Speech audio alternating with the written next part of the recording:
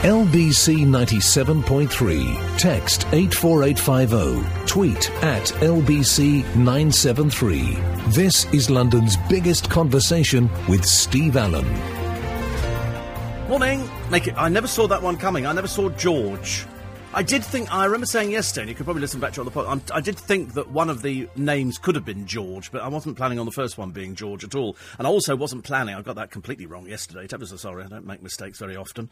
One every 15 years. And I didn't think they would announce the name that fast either. I thought it might go 2 or 3 days. But then when the Queen went and toddled over to see them. And, of course, it's never as simple as you think. You don't think she just sort of said, I think we'll go over there. You know, they have to sort of phone up and say, Her Majesty the Queen will be arriving and she'll be here at this time and it will be to the second. They will know exactly. They have a list at New Scotland Yard of every journey that the royal family ever take and the time it takes to get there to the second. So they know. They don't have to worry like us, oh, what will the traffic be like? For them, there is no traffic. You don't think the Queen sits there going, dreadful traffic in Birdcage Walk. You know, they're never going to encounter anything like that at all. So she pootles over to Ken Palace, where, of course, she's been loads of times, and spends half an hour. And I'm assuming they've had some pictures taken. That would be part of the deal of going over there. But it's lovely, isn't it? I'm quite caught up with the whole thing. I'm a little bit worried by some of the papers going, oh, Boy George. Oh, dear, we do hope not. Although, who knows? It wouldn't be the first time we'd had somebody... Actually, we haven't got many gays in the royal family, have we? When I say gays, we don't have any... I don't know there's any openly gay members of the royal family that we've got. It'd be interesting if we actually got a king... or a queen, on the throne, who was actually openly gay. I wonder if it would ever happen, or if they would sort of try and make him play football. Make him play football. Very butch, very butch. I wonder if it works that way. I don't know. 84850, steve@lbc.co.uk. Welcome to London. Welcome. Sorry, I'll just choke myself then, thinking about Duncan talking about spitting and... Oh, it is horrible, and I see it all the time. People stand there, and they just spit. For no reason it's just awful. I don't know where it's come from. It is horrible. The clearing of the noses thing is quite awful. But as Duncan said, I can't remember if Duncan said he carried a handkerchief or not. He doesn't. You see, I do. I'm obsessed with handkerchiefs. I've got 2 with me today. I've got 2 hankies. And, no, you're not having one, no. But I buy them on Amazon in boxes of 12. And I take them out. It's something about it's like buying new socks, buying new hankies is lovely. So I've got one in my pocket now, which is a bit screwed up. Yet it was brand new this morning. I've got another white one in my bag. Some of them are tartans, some are different, and I just like hankies. But I do tend to use them for sort of mopping down. If you're standing in a queue somewhere, it's nice to actually sort of bit of pat the side of your face. Although this morning I get in the car, I was early. I'd actually got up early because we've got this Morrison's that's going to be opening in Twickenham, and I only mention it because.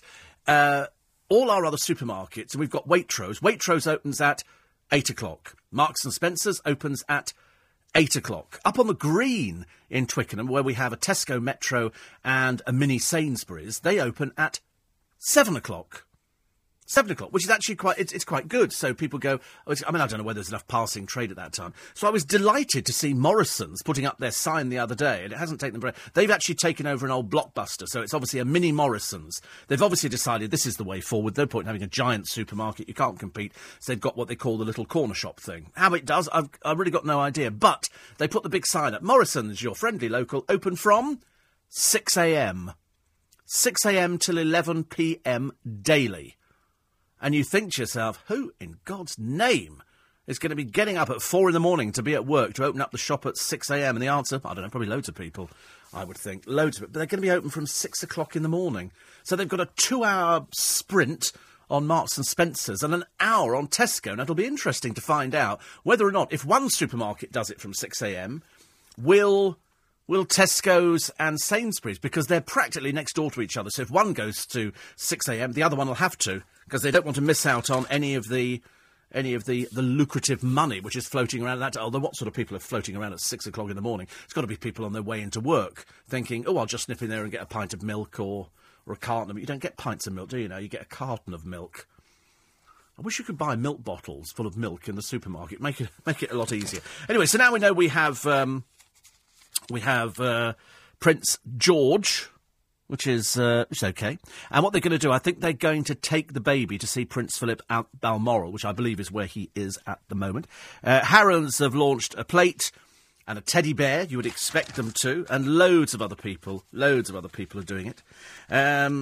There's a story in the paper today about 3 men. They're fraudsters. And they ripped off thousands. It's an investment fraud.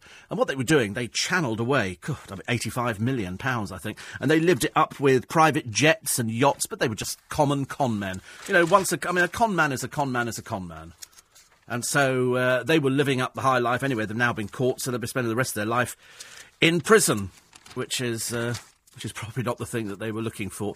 And also, I did go for this Duncan story. The woman who, the widow of the cyclist killed by an HGV, told how she hugged the driver and forgave him after he walked free from court. I mean, I think that takes immense courage. I've heard it before from people. We've had a couple of stories like that. People said, listen, I don't bear any grudges. And you think, wow. What's this? Oh, this is the Hammersmith Apollo. They're doing it up, or they've done it up. Apparently, it's going to be restored to its Grey 2 Art Deco glory. Wow, they're lovely, some of these places. They really are. They're absolutely wonderful. Absolutely wonderful. And so they're going to follow it all the way through. We've got some great picture houses. TV presenter now, Donna Eyre. I mean, I don't know where she's presenting on TV. Nowhere round here, as far as I know. But she turns out to some award. She's got her daughter Freya with her. And, of course, at the moment, Donna Eyre is quite current because she's going out with Pippa Middleton's brother and Kate's brother as well. But I love the way they call her TV presenter. And you think, on what, dear? What are you presenting on at the moment? Are you actually presenting anything? I don't think so. Are you any cop at it? No. I turned on Matthew Wright's programme yesterday because I like finding out who's been foisted on him as newspaper reviewers. Because I'm always interested to see, you know, you can always tell when it's somebody's new programme and they go, you're going to be talking to so-and-so. I don't want to talk to them. He quite clearly has to do what he's told. And so they put yesterday on this bloke who is, he's another one of these people who goes around trying to sell houses for people. He's a bit too groomed, I'm afraid. He doesn't have that butch, rustic look that we want with people. I quite like, there's a girl called Jasmine, who I think does a Place in the Sun. And she's actually quite good. And there's a couple of... But you could tell the ones that they're actually trying out. And this bloke was on yesterday. I mean, he's got to be gay as a goose.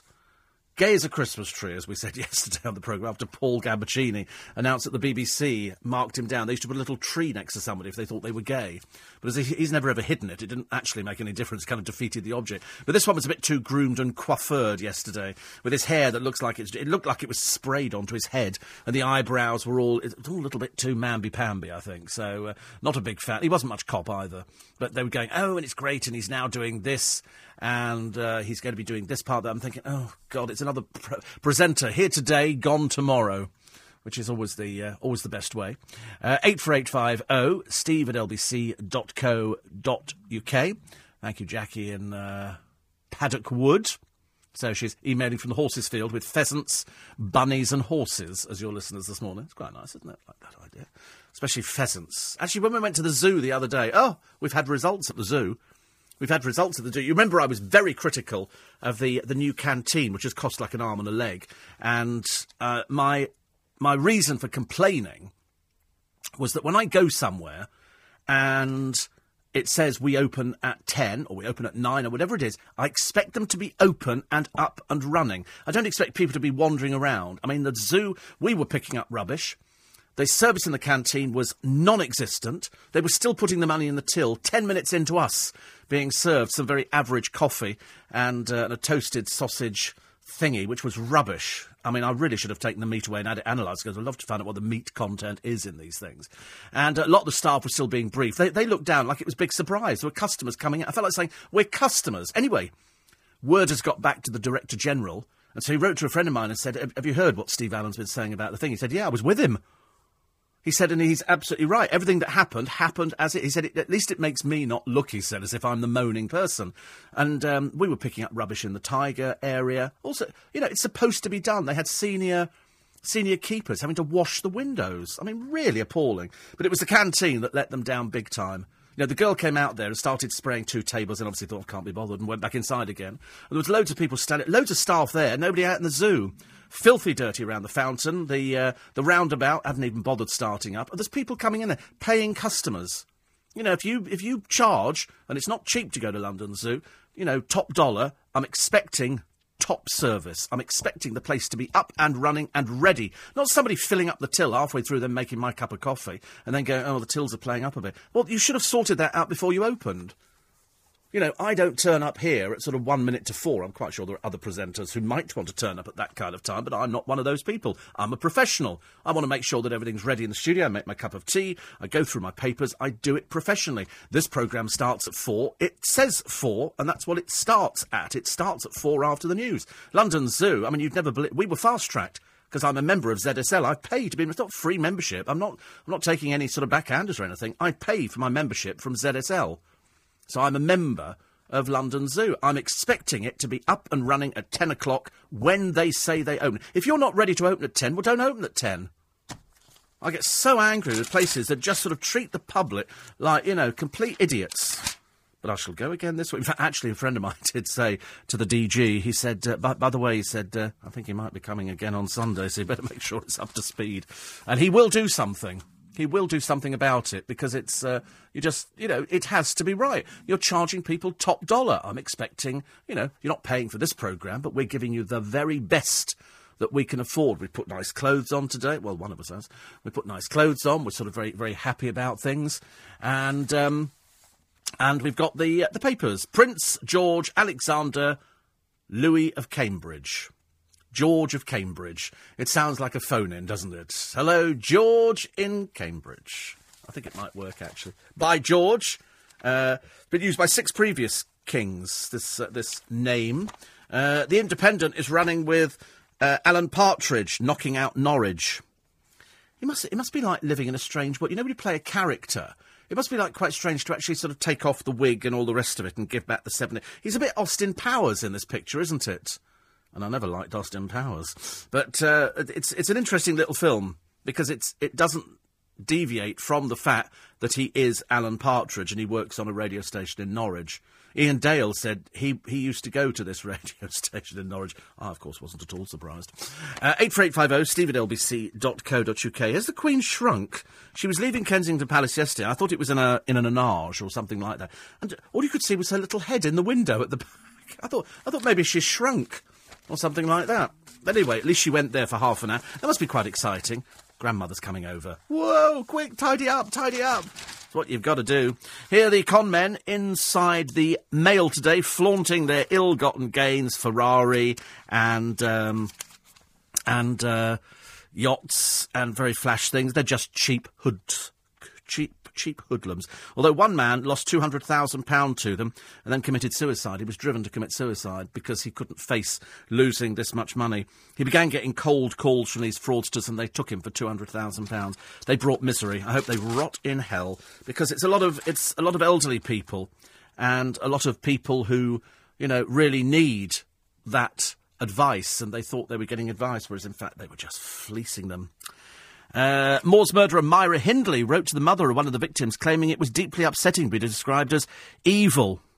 Myra Hindley wrote in 1987, "You couldn't hate me more than I hate myself. I've asked God for his forgiveness, but I couldn't ask for yours. For how can I ever expect you to forgive me when I cannot forgive myself? I know everybody describes me as cold and calculating, evil Myra, but I ask you to believe that I find all this deeply upsetting."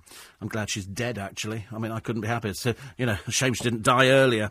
But Brady's still alive. There's also I don't know how many of you listening are allergic to cats.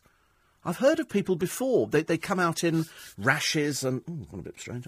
And now they reckon there is a cure, or there will be a cure for cat allergies, available in about 5 years. Because I'm assuming that if you have an allergic reaction to a cat, it manifests itself in all sorts of ways. I quite like cats. I'm not allergic to anything like that. I'm scared of certain cats. When they go like that, you jump back. I'm scared of snakes. I'm scared of scorpions. I don't like anything like that. Anything. I mean, I remember once I was in the zoo. Okay, I think it might have been London Zoo, actually. No, I don't think it was London. It might have been another zoo. And I'm looking at something in a glass cabinet, and I couldn't see it. and it was a snake, and it sort of launched itself at the window. It frightened the life out of me. You know, I sort of threw myself backwards, because that's where they filmed Harry Potter at London Zoo, where the snake talks, and they say this is the thing. It looks so much smaller when you see it in real life. But anything like that, I'm frightened of. We were looking at the tigers, and there was one pacing backwards and forwards. It was separate, kept separate from the other tiger, who was hiding in the grass, and you couldn't see it at all. And yet the grass was not particularly tall or dense. And you imagine, you know, people walk through, and all of a sudden this thing launches itself out there at animals, and that's how they score well. They score well. 84850, steve@lbc.co.uk. I'm taking a break. I'm just looking at these horrendous pictures here. It's of a killer whale eating a dolphin. A dolphin? Blimey. More after this. Morning! We like to put a smile on your face in the morning. I don't mind if it's wind. You know, in the case of the Royal Baby, it'll probably be wind, but it doesn't matter. You've got something to smile about. It's a little bit windy this morning. Not hugely windy, but I can see the trees rustling outside of the window, the ones that have just about made it. It's like a triffid out there. And that's quite nice for today. Not as hot, I hope not as hot today as it was. Yesterday was okay, wasn't it? Yesterday was okay, marginally. I still had to sit in the car, and I still got a little bit hot. 25 degrees, cloudy start, which is what it is at the moment. Occasional locally heavy rain, brightening up by lunchtime, with sunny spells developing, feeling warm in the sunshine. Oh, shan't be going out again.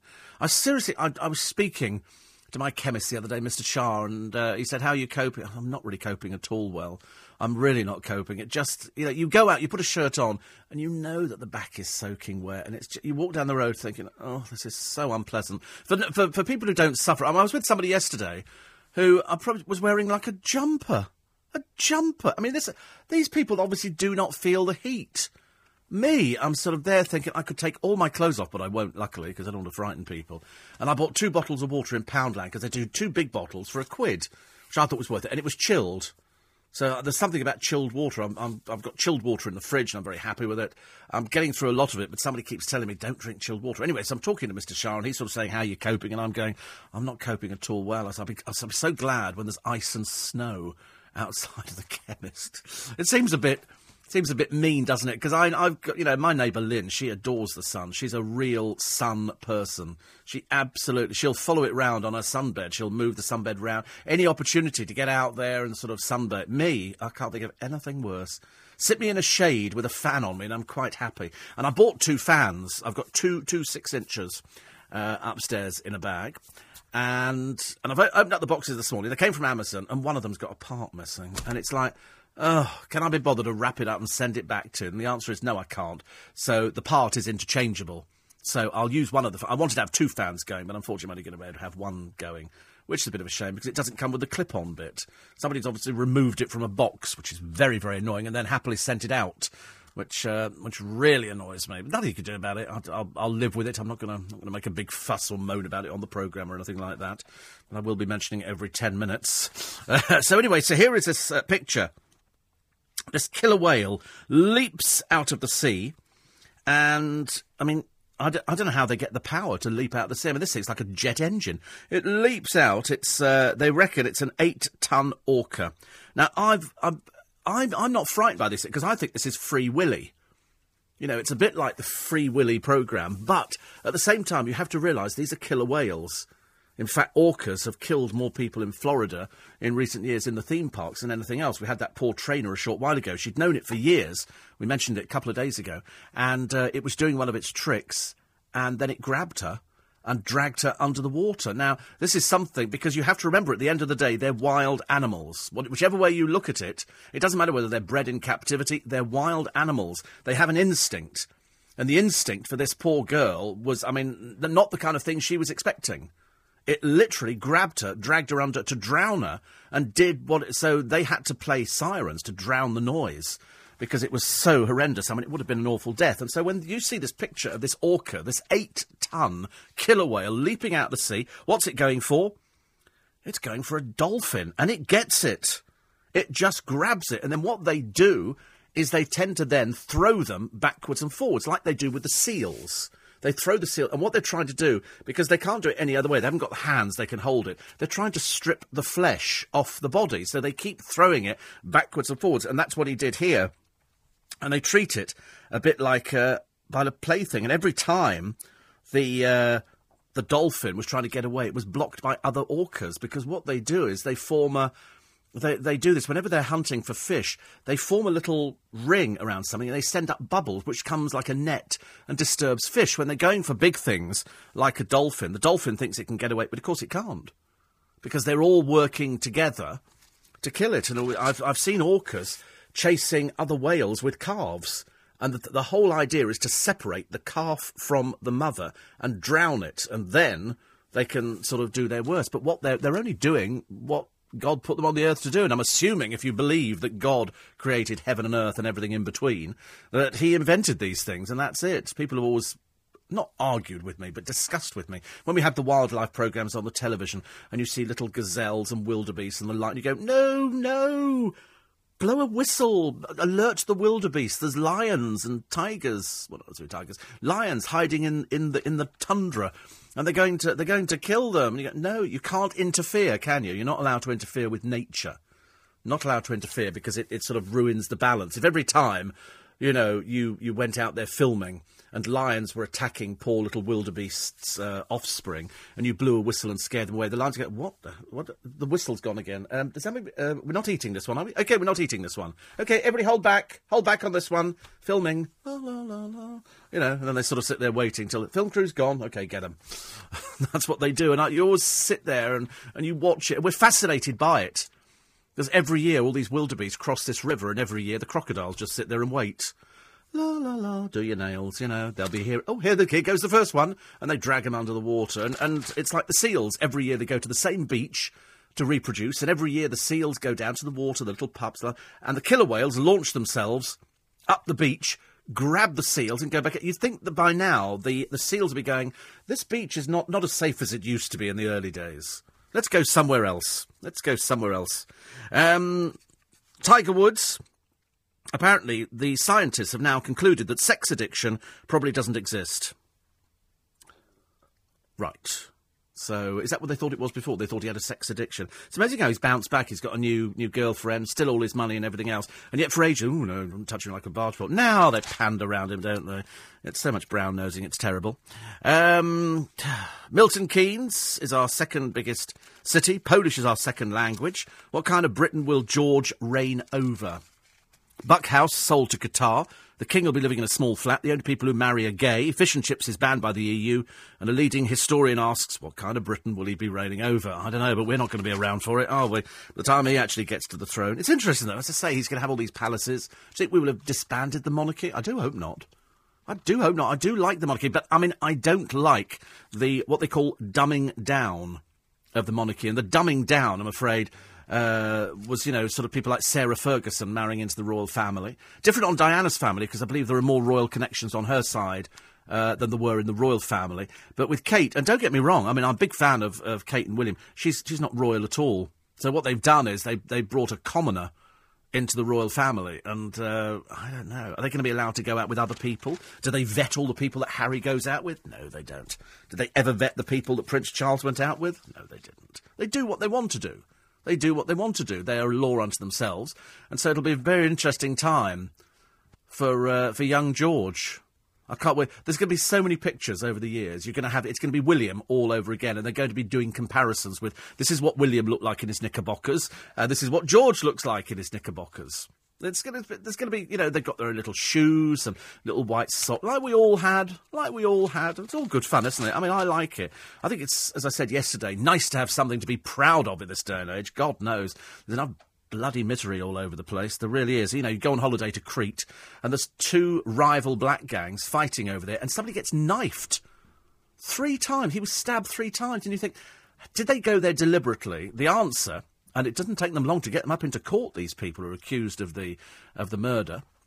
And it appears to be gangs. They deliberately went out there to settle a score. And you think, in my day, it just meant you didn't talk to somebody at school. Nowadays, people go out there, they carry knives.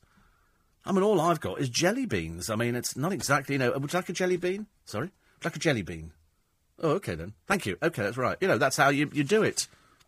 No, not you. No, not you. You're not having jelly beans, not after yesterday. I had to do the whole podcast yesterday with the jelly beans. Every time he put his hand over that, to go, no. It's like dealing with a naughty child. We do have a gadget giveaway for today, ladies and gentlemen. Hurrah. Unfortunately, the department that deals with it thought they'd sent it out, but unfortunately they hadn't. So today we have one, and let's have a quick look and just see what we're going to offer you today. It's, well, that's nice, isn't it? Very nice. We'll be offering that to you later on this morning. 84850, steve@lbc.co.uk. Sometimes there's some really good things we're giving away. Today's one of those days. 84850, steve@lbc.co.uk. Oh, that's nice. Oh, I like this. Oh, this is Versace's house. Is it up for sale? I thought Versace's house came up for sale. The mansion where he was murdered outside of, I think, in Florida. It does look wonderful. Oh, it's on the market for... I'll tell you in a moment. News is next. It's LBC 97.3. It's Steve Allen's Early Breakfast. It's 4:30. LBC 97.3. Text 84850. Tweet at LBC 973. This is London's biggest conversation with Steve Allen. So, all those years ago, Gianni Versace was gunned down on the steps of the Casa Arena. It's in Miami. It's a waterfront mansion. It's very nice. And I can tell you that it went on the market a year ago. A year ago. Now, bearing in mind, and I have to explain this to you now, that if you're one of these people who doesn't understand how the American property market works, keep listening, because at the moment you can get the most fantastic deals in Florida, because unlike here, where you buy a property and in a couple of years it goes up in price, over there's a very good likelihood it would go down in price. So you can pick up what we call really good bargains. I mean, literally, for £200,000, about $350,000, you can pick up a 4-bed, gated mansion on an estate with a pool. You get a lot, and that's fully fitted. That will be fitted with a kitchen and everything. Go to certain parts of Florida, it's cheap as chips. It really is. It's just that it's boiling hot, so you're not going to live out there all the time, are you? Because we don't function... Well, I wouldn't function in heat at all. I could walk around in an ice suit. So anyway, a year ago, they launched Versace's house. Now, it's not to everybody's taste. It is slightly flamboyant. Some might call it tacky. It's very Roman. It follows the whole Versace theme through all the rooms, which are... I mean, the marble floor... You can't put rugs on these floors, because all the floors are marble. It is absolutely beautiful. And it went on the market a year ago for £81 million. £81 million. But today, and only today, I'm going to do you a special offer. Not £81 million, not £80 million, but proving that the bottom has really dropped out of the property market, £16 million. Now, that's actually quite good value. I mean, if you want to live in a house where somebody was gunned down on the doorstep, the fact it was Versace's, presumably they will chuck all the furniture in because they're so desperate. It only goes to prove that when you buy a place in Florida, or you buy a place anywhere in America, I know that you can go to New York, and they do go. You can pick up, some of these apartment block flats. Not inexpensively, but certainly doable. Some of them are very expensive. You can see some townhouses, 35 million, 65 million. But over in Florida and in Miami, and Miami's not it wouldn't be my choice to want to go to. It's nice, but there's sort of a particular rough element there.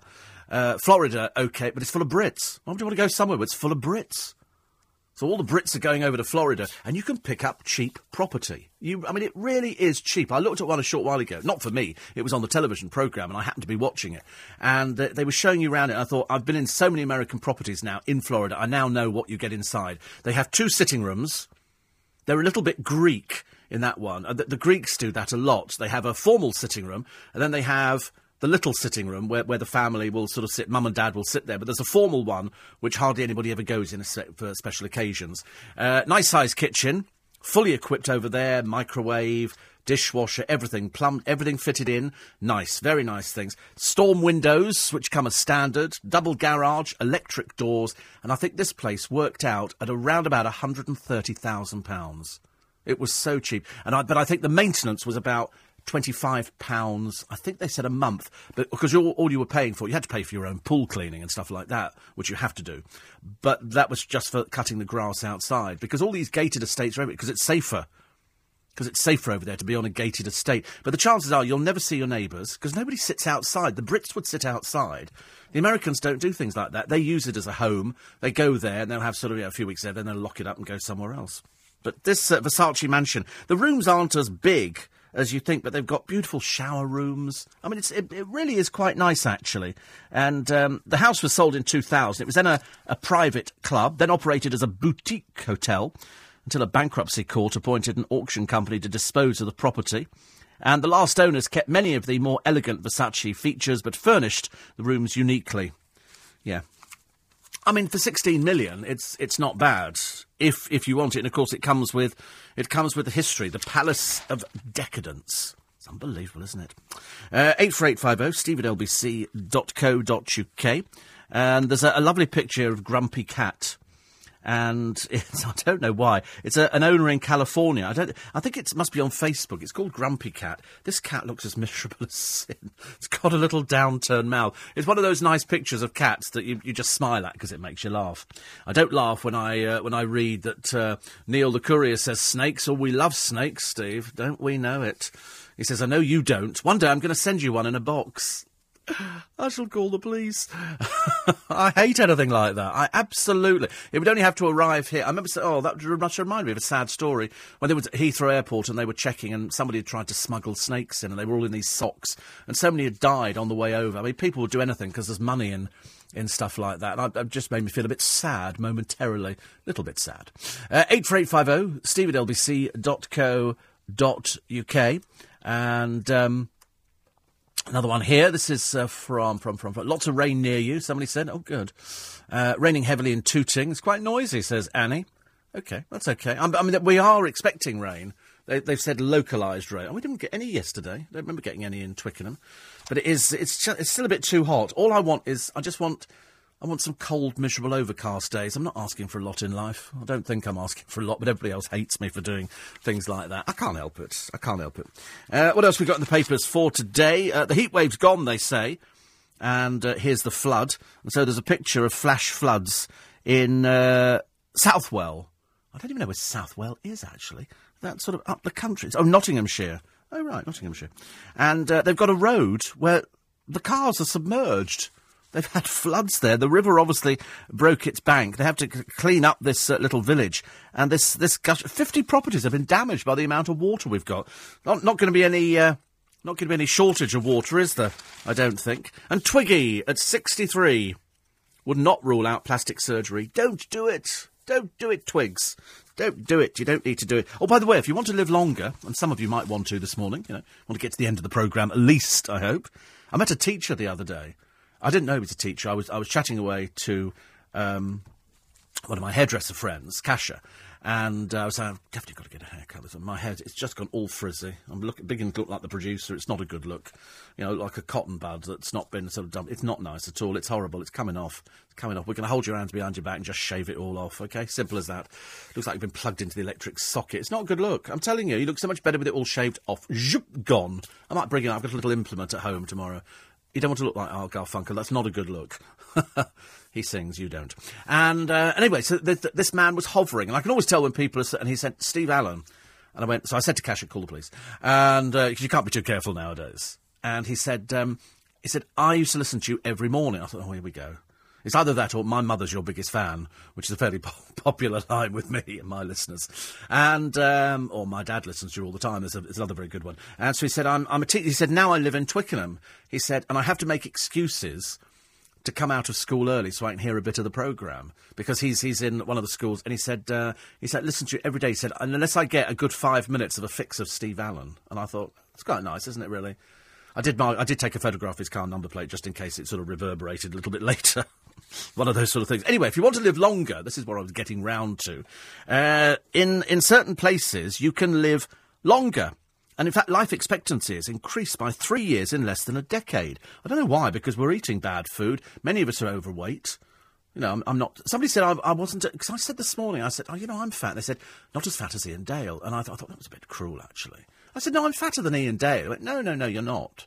And so I'm looking at Ian Dale yesterday, I'm thinking, no, he doesn't. I think he's taller than me. He looks like a reject from The Sound of Music yesterday. In the winter when he comes, he's got this sort of cloak thing.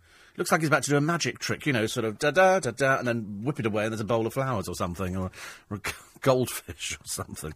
Anyway, so if you want to live longer, these are the areas of the country where you can... Oh, dear. For women...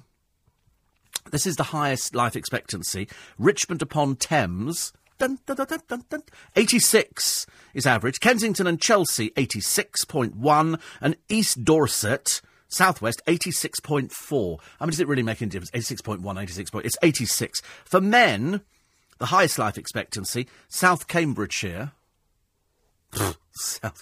Big up South Cambridgeshire. 82.1. It's not as good, is it? Not as good, 82. Hart in Hampshire, 82.6. And East Dorset as well. What is it about East Dorset? Why am I speaking in this funny way? What on earth has triggered East Dorset like that? Why do people talk like that in Dorset? They don't.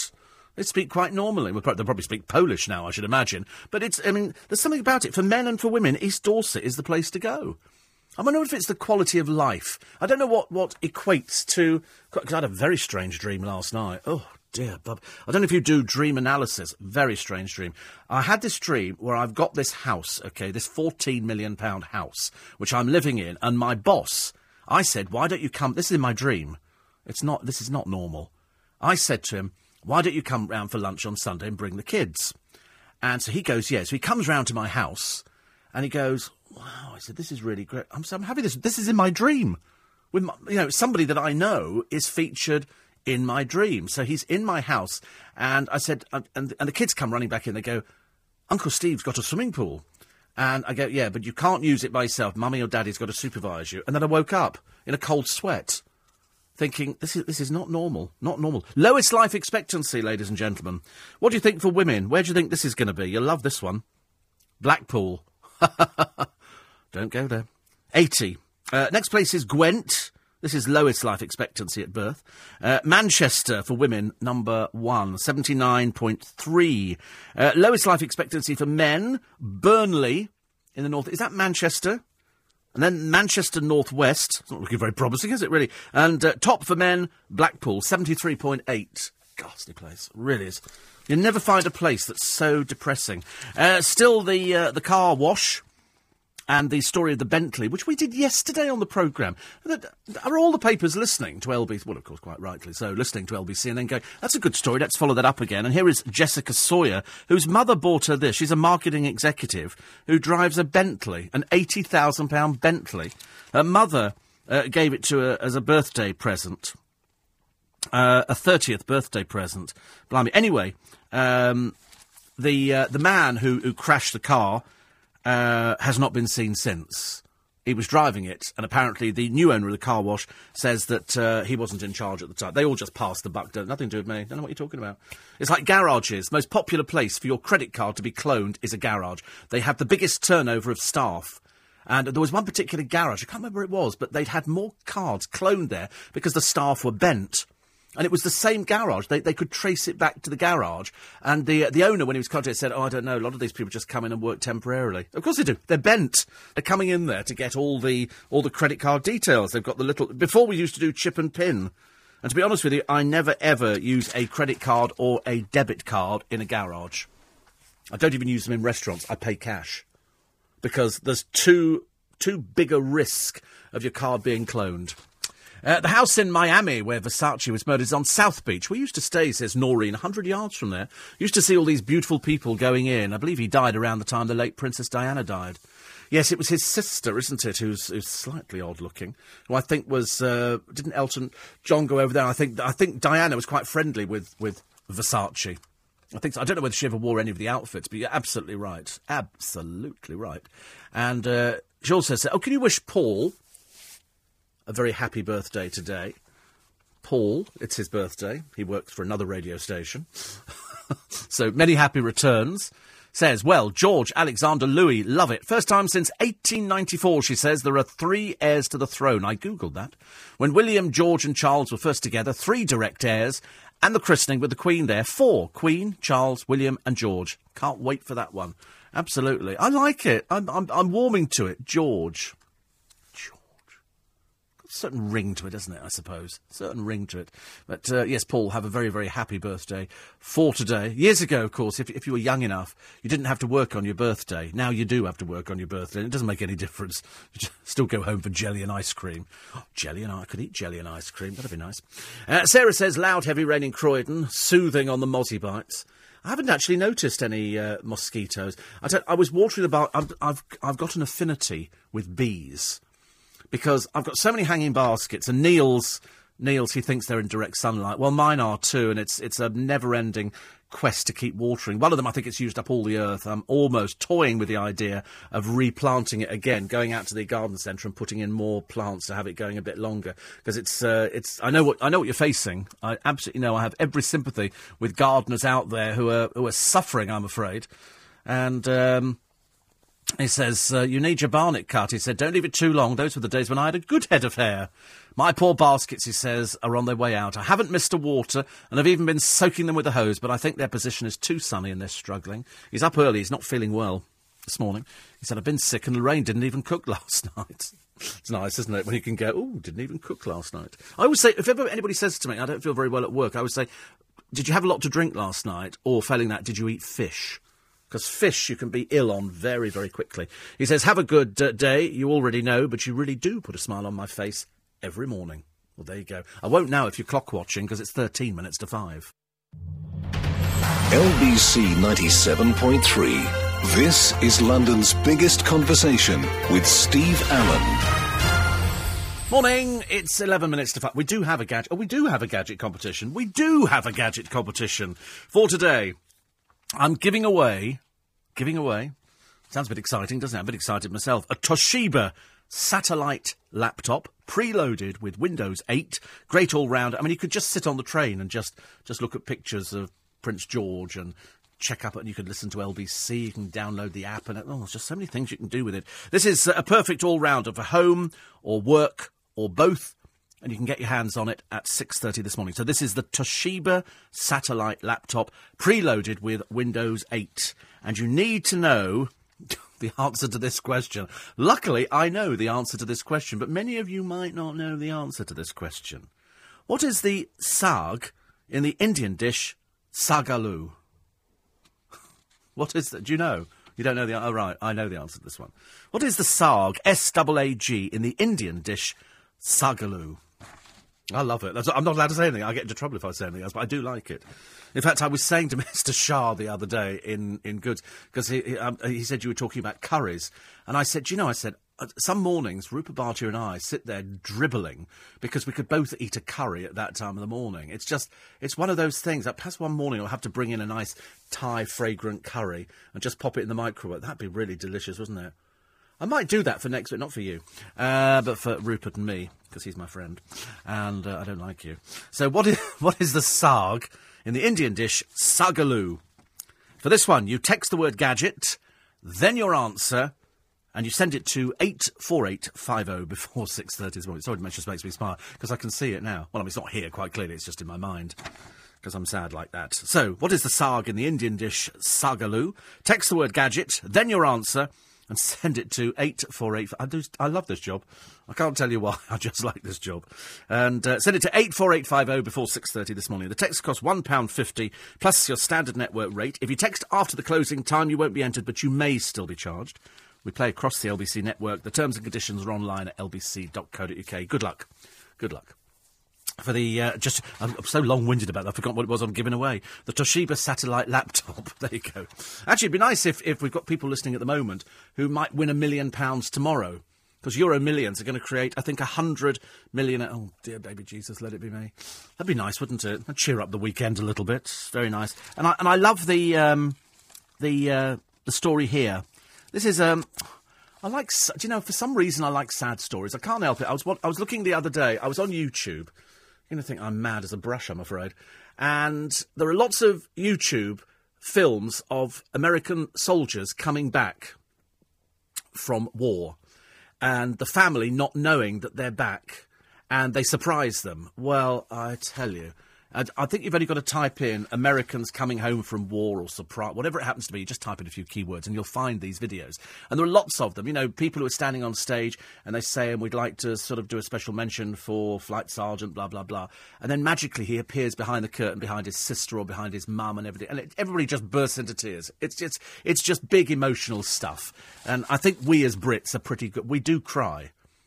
We do cry a lot. I cry at pomp and circumstance. You know, I cry at all sorts of things, actually. Crap, the fact I can't lose weight. But anyway, that's another story. And so here are the childhood sweethearts, Lisa Bullock and Rob Hoskins. They had been meaning to get married for years. But then children, 5 of them, came along and they kept putting it off. And it wasn't until recently that they set a date to the delight of Miss Bullock's mother, Nellie, who'd been waiting 27 years to see her daughter walk down the aisle. So, you know, you get the feeling that she wants to walk down the aisle, and then tragedy happens. Mrs. Bullock, 70, had already bought her shoes and dress and was counting down the weeks to the big day when she was struck down with a serious illness, and it was terminal. Her heartbroken daughter was determined for her mum to see at least part of the day, so she put on the wedding dress and she paid a special visit to her mum's bedside in it. She said it was incredibly emotional. I went to the hospital in my dress. I did get a few funny looks, but there was no way I would get married if I couldn't show my mum the lovely dress, especially because she paid half towards the cost. Mrs. Bullock died a few days later. She had Creutzfeldt-Jakob disease, which is a form of the degenerative brain disorder linked to mad cow disease. And so her daughter, she wasn't on the way from the ceremony, just put it on for her mum's benefit, because they'd obviously said to her, listen, we don't think she's going to go. There's a lovely picture of her by her mum's bedside. She was obviously in the last throes of this. And they're going to get married on September the 7th. But what she's got to do, she's facing an agonising wait. She's got to find out whether she's carrying the same genes that killed her mum. It's such a touching story. I mean, it really is a touching story. And you look at the picture and you think, you know, I love stories, you know, things like that. You know, some sort of hope. Out of unhappiness can come hope. And her mum got a wish. She gets to see her daughter in the wedding dress. And it's a nice story. I like nice stories. I want the nice stories. 84850 steve@lbc.co.uk. I should find some more nice stories for you in a second, actually, just until I check these here. Dee says, my cousin bought a place in Florida, mainly to get away from the fierce Canadian winters. They live in Ontario for the summer. Sadly, it didn't work this year when I spoke to him in Canada the other day. It was 10 a.m. and 91 degrees, but he said they all have aircon over there. I'm sorry, the heat wave's gone. It's 88 degrees in my flat from the build-up. I suppose I've had 2 floods, got black mould in the living room, appeared overnight. All I'm praying for is a snowstorm. Yes, you and me together, I'm afraid. I'm praying for snow, ice, I don't care, flood, pestilence. I don't care what it is, as long as it cools us down a little bit, because I'm just not functioning, I'm afraid. Sue says, rain in Brixton and Devon, a new house, many rooms, opportunities coming, which is good. And Diana was at Versace's funeral. She sat next to Elton, mending a rift that had come between her and Elton. She was very comforting for him during the service. Very sad that she's not here for George. I bet she and Kate would have got on. I bet they would have got on as well. I think they really would. I think she'd have got on. Charles would have been furious. They'd had to still turn up separately, wouldn't they? But I think that William and Kate and Junior are the personification of what she wished for the boys. And I agree with you. I think she'd have been having a lot of fun there. Diana in Richmond says, I've just woken up, still on the settee after laying on a special birthday dinner for my sons. The sound of rain beating against the front door woke me up, and I'm now on, not in, too hot, my bed with a lovely cup of tea. Sounds lovely, doesn't it? That sounds lovely. A nice cup of tea at this time of the morning can go down very well. So I've mentioned the fact... Oh, there's a picture of lovely Geraldine. Michael Winner. And we all know how flamboyant Michael Winner was. He came in here. Geraldine, his widow now. Seems ridiculous, Geraldine, to call you a widow. It's ridiculous. But, you know, as far as I'm concerned, you know, he's still there. But they now say he's left a shocking trail of debts. Now, I knew that Michael didn't have the money that people thought he had. He remortgaged the house. The house is worth about, I think, 60 million or something like that. And I believe a few people have actually looked at it. But he used to, you know, go to the Caribbean. That would set him back about £90,000. He would always go over there. And his gross estate is understood to be 16.8 million. But the truth is that after his debts are paid, it shrinks to a comparatively meagre 4.75 million. And so he's got all these sort of debts which, you know, when people die, debts mount up all over the place. I don't know exactly what the house is worth, but I just hope that at the end of the day, Geraldine gets, you know, a nice, comfortable life and can afford to put her feet up. Because when he came in here, he was fine. Chatting, he was fine. It was the... oh, my phone just vibrated. It was the... it wasn't actually my phone, but good God, perhaps I've got mosquitoes in here or something. And it was the fact that he was walking a bit slowly. But he was still there. I loved him because he was so...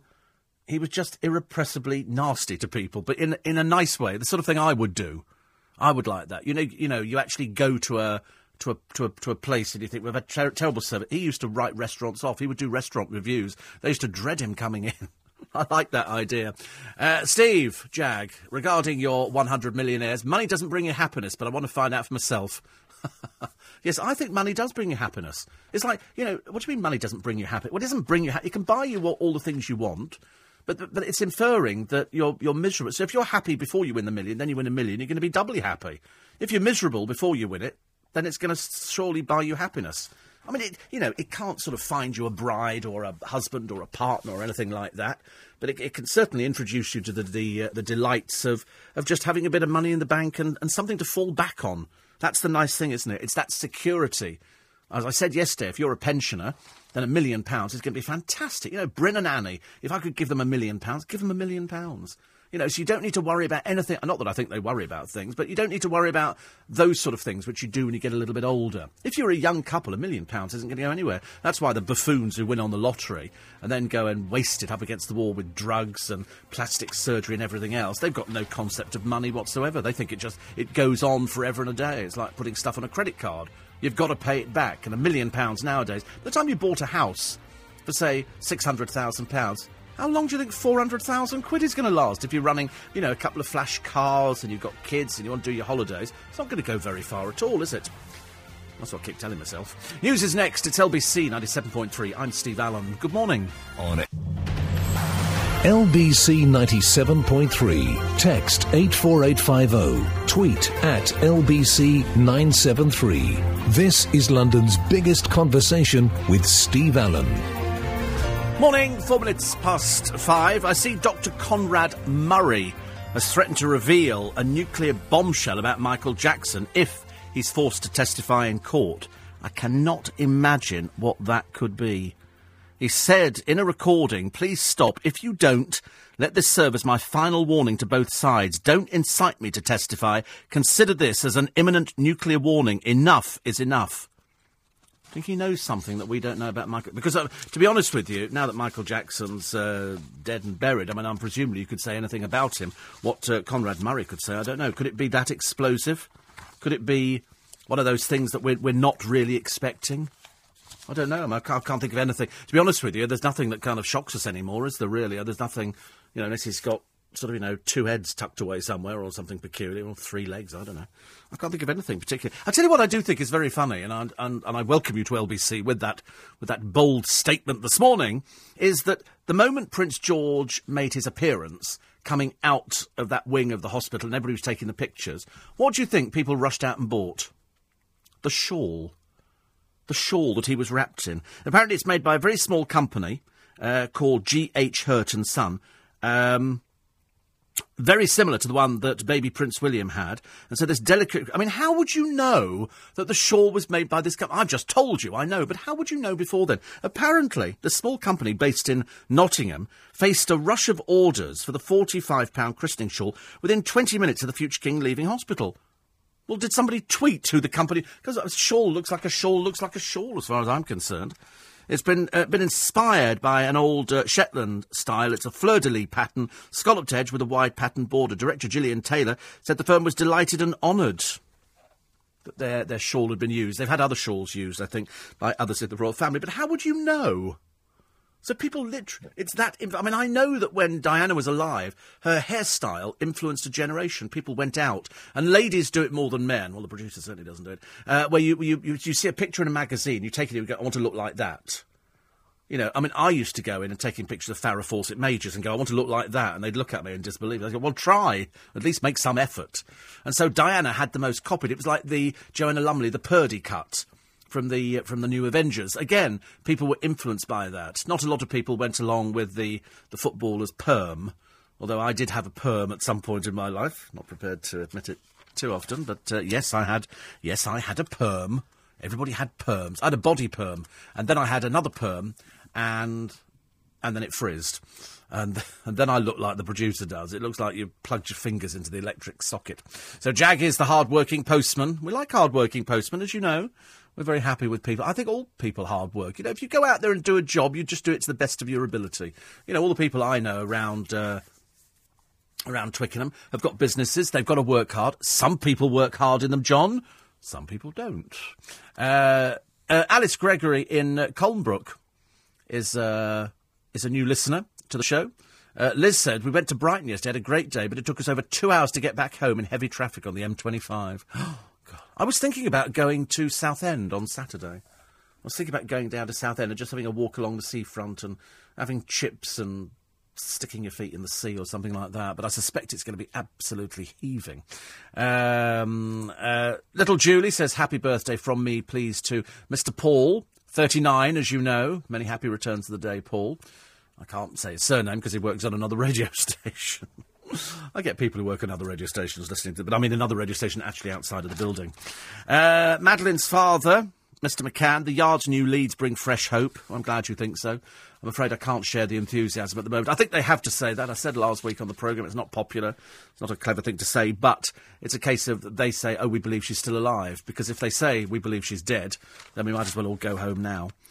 Commemorative souvenir tea towel. This is to commemorate the royal birth. It's a free limited edition commemorative tea towel. How exciting. A commemorative tea towel. Just what you need, isn't it, in this day and age? Not for me, I'm afraid. And an adrenaline-fuelled adventure show, Go Hard or Go Home, will start on Channel 5 this autumn. The programme sees Hannah White, one of the UK's most successful single-handed sailors who crossed the Atlantic solo 3 times, choose 16 unfit members of the public to take part in a life-changing challenge. Or at least it's not going to be sort of so-called celebrities, because we're running a bit thin on the ground, I'm afraid, for celebrities. There is a new one coming up. I think Stephen Mulhern is hosting a new show. I think they're getting the audiences for that one. I don't think it's being trialled. I think it's actually going ahead. And it's celebrities and their children. And all I could think of is what celebrities would be willing to exploit their children. And, you know, I thought of Peter Andre straight away because he loves his kids.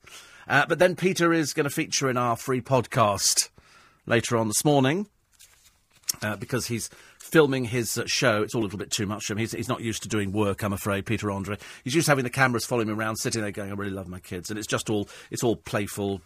Nothing for the cameras. That's just about all it is, I'm afraid. I can't even get excited over Peter Andre's programmes. There's nothing in them that I think is of any interest to anybody at all, I'm afraid. 84850 steve@lbc.co.uk. Torrential rain in Beckenham. And Abdul says, I'm so happy it's raining. I went outside and just let the rain fall on my face. OK, great. OK, that's fine. I can do things like that. Are you on medication? Amanda in Greenwich says, heavy rain woke me up. Now sitting with the balcony door open. I think you're all living in Cloud Cuckoo. Let the balcony door open. Make it sound like some tropical, island you're sitting on. She said, I'm enjoying my cup of tea with my favourite presenter. You've not got James Max down there, have you? Of any stretch of the imagination? Only joking, as indeed she knows. The mass immigration destroying the fabric of society. We've got the Romanians back in Hyde Park again. People who have no sense of the occasion. No sense of anything at all, actually. They couldn't care less whether it costs us money to clear up or do anything at all. It's, we send a load home. I think it should be about 10 years before they're allowed back in again. It's a gal, G-A-L. This is the prince's name revealed. And then they sort of put down all these other famous people, famous Georges. They've got George from Rainbow. Oh, I don't know, Yippee. I think that was that one. Then you've got George Michael, and then you've got George Clooney, George Harrison, of course. Famous Alexanders, Alex Ferguson, Alex James, Alexander McQueen, Alexander Fleming. And famous Louis, all they could come up with was Louis Armstrong, Louis Walsh, and Louis Tomlinson from One Direction.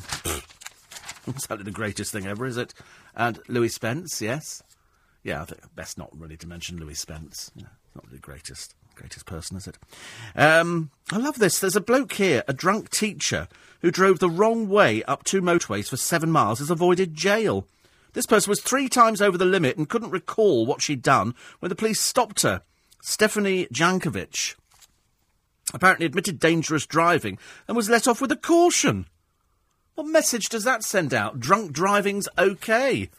I do hope not. Drives me mad. And a teenager who was murdered after 2 London gangs took deadly rivalry on holiday.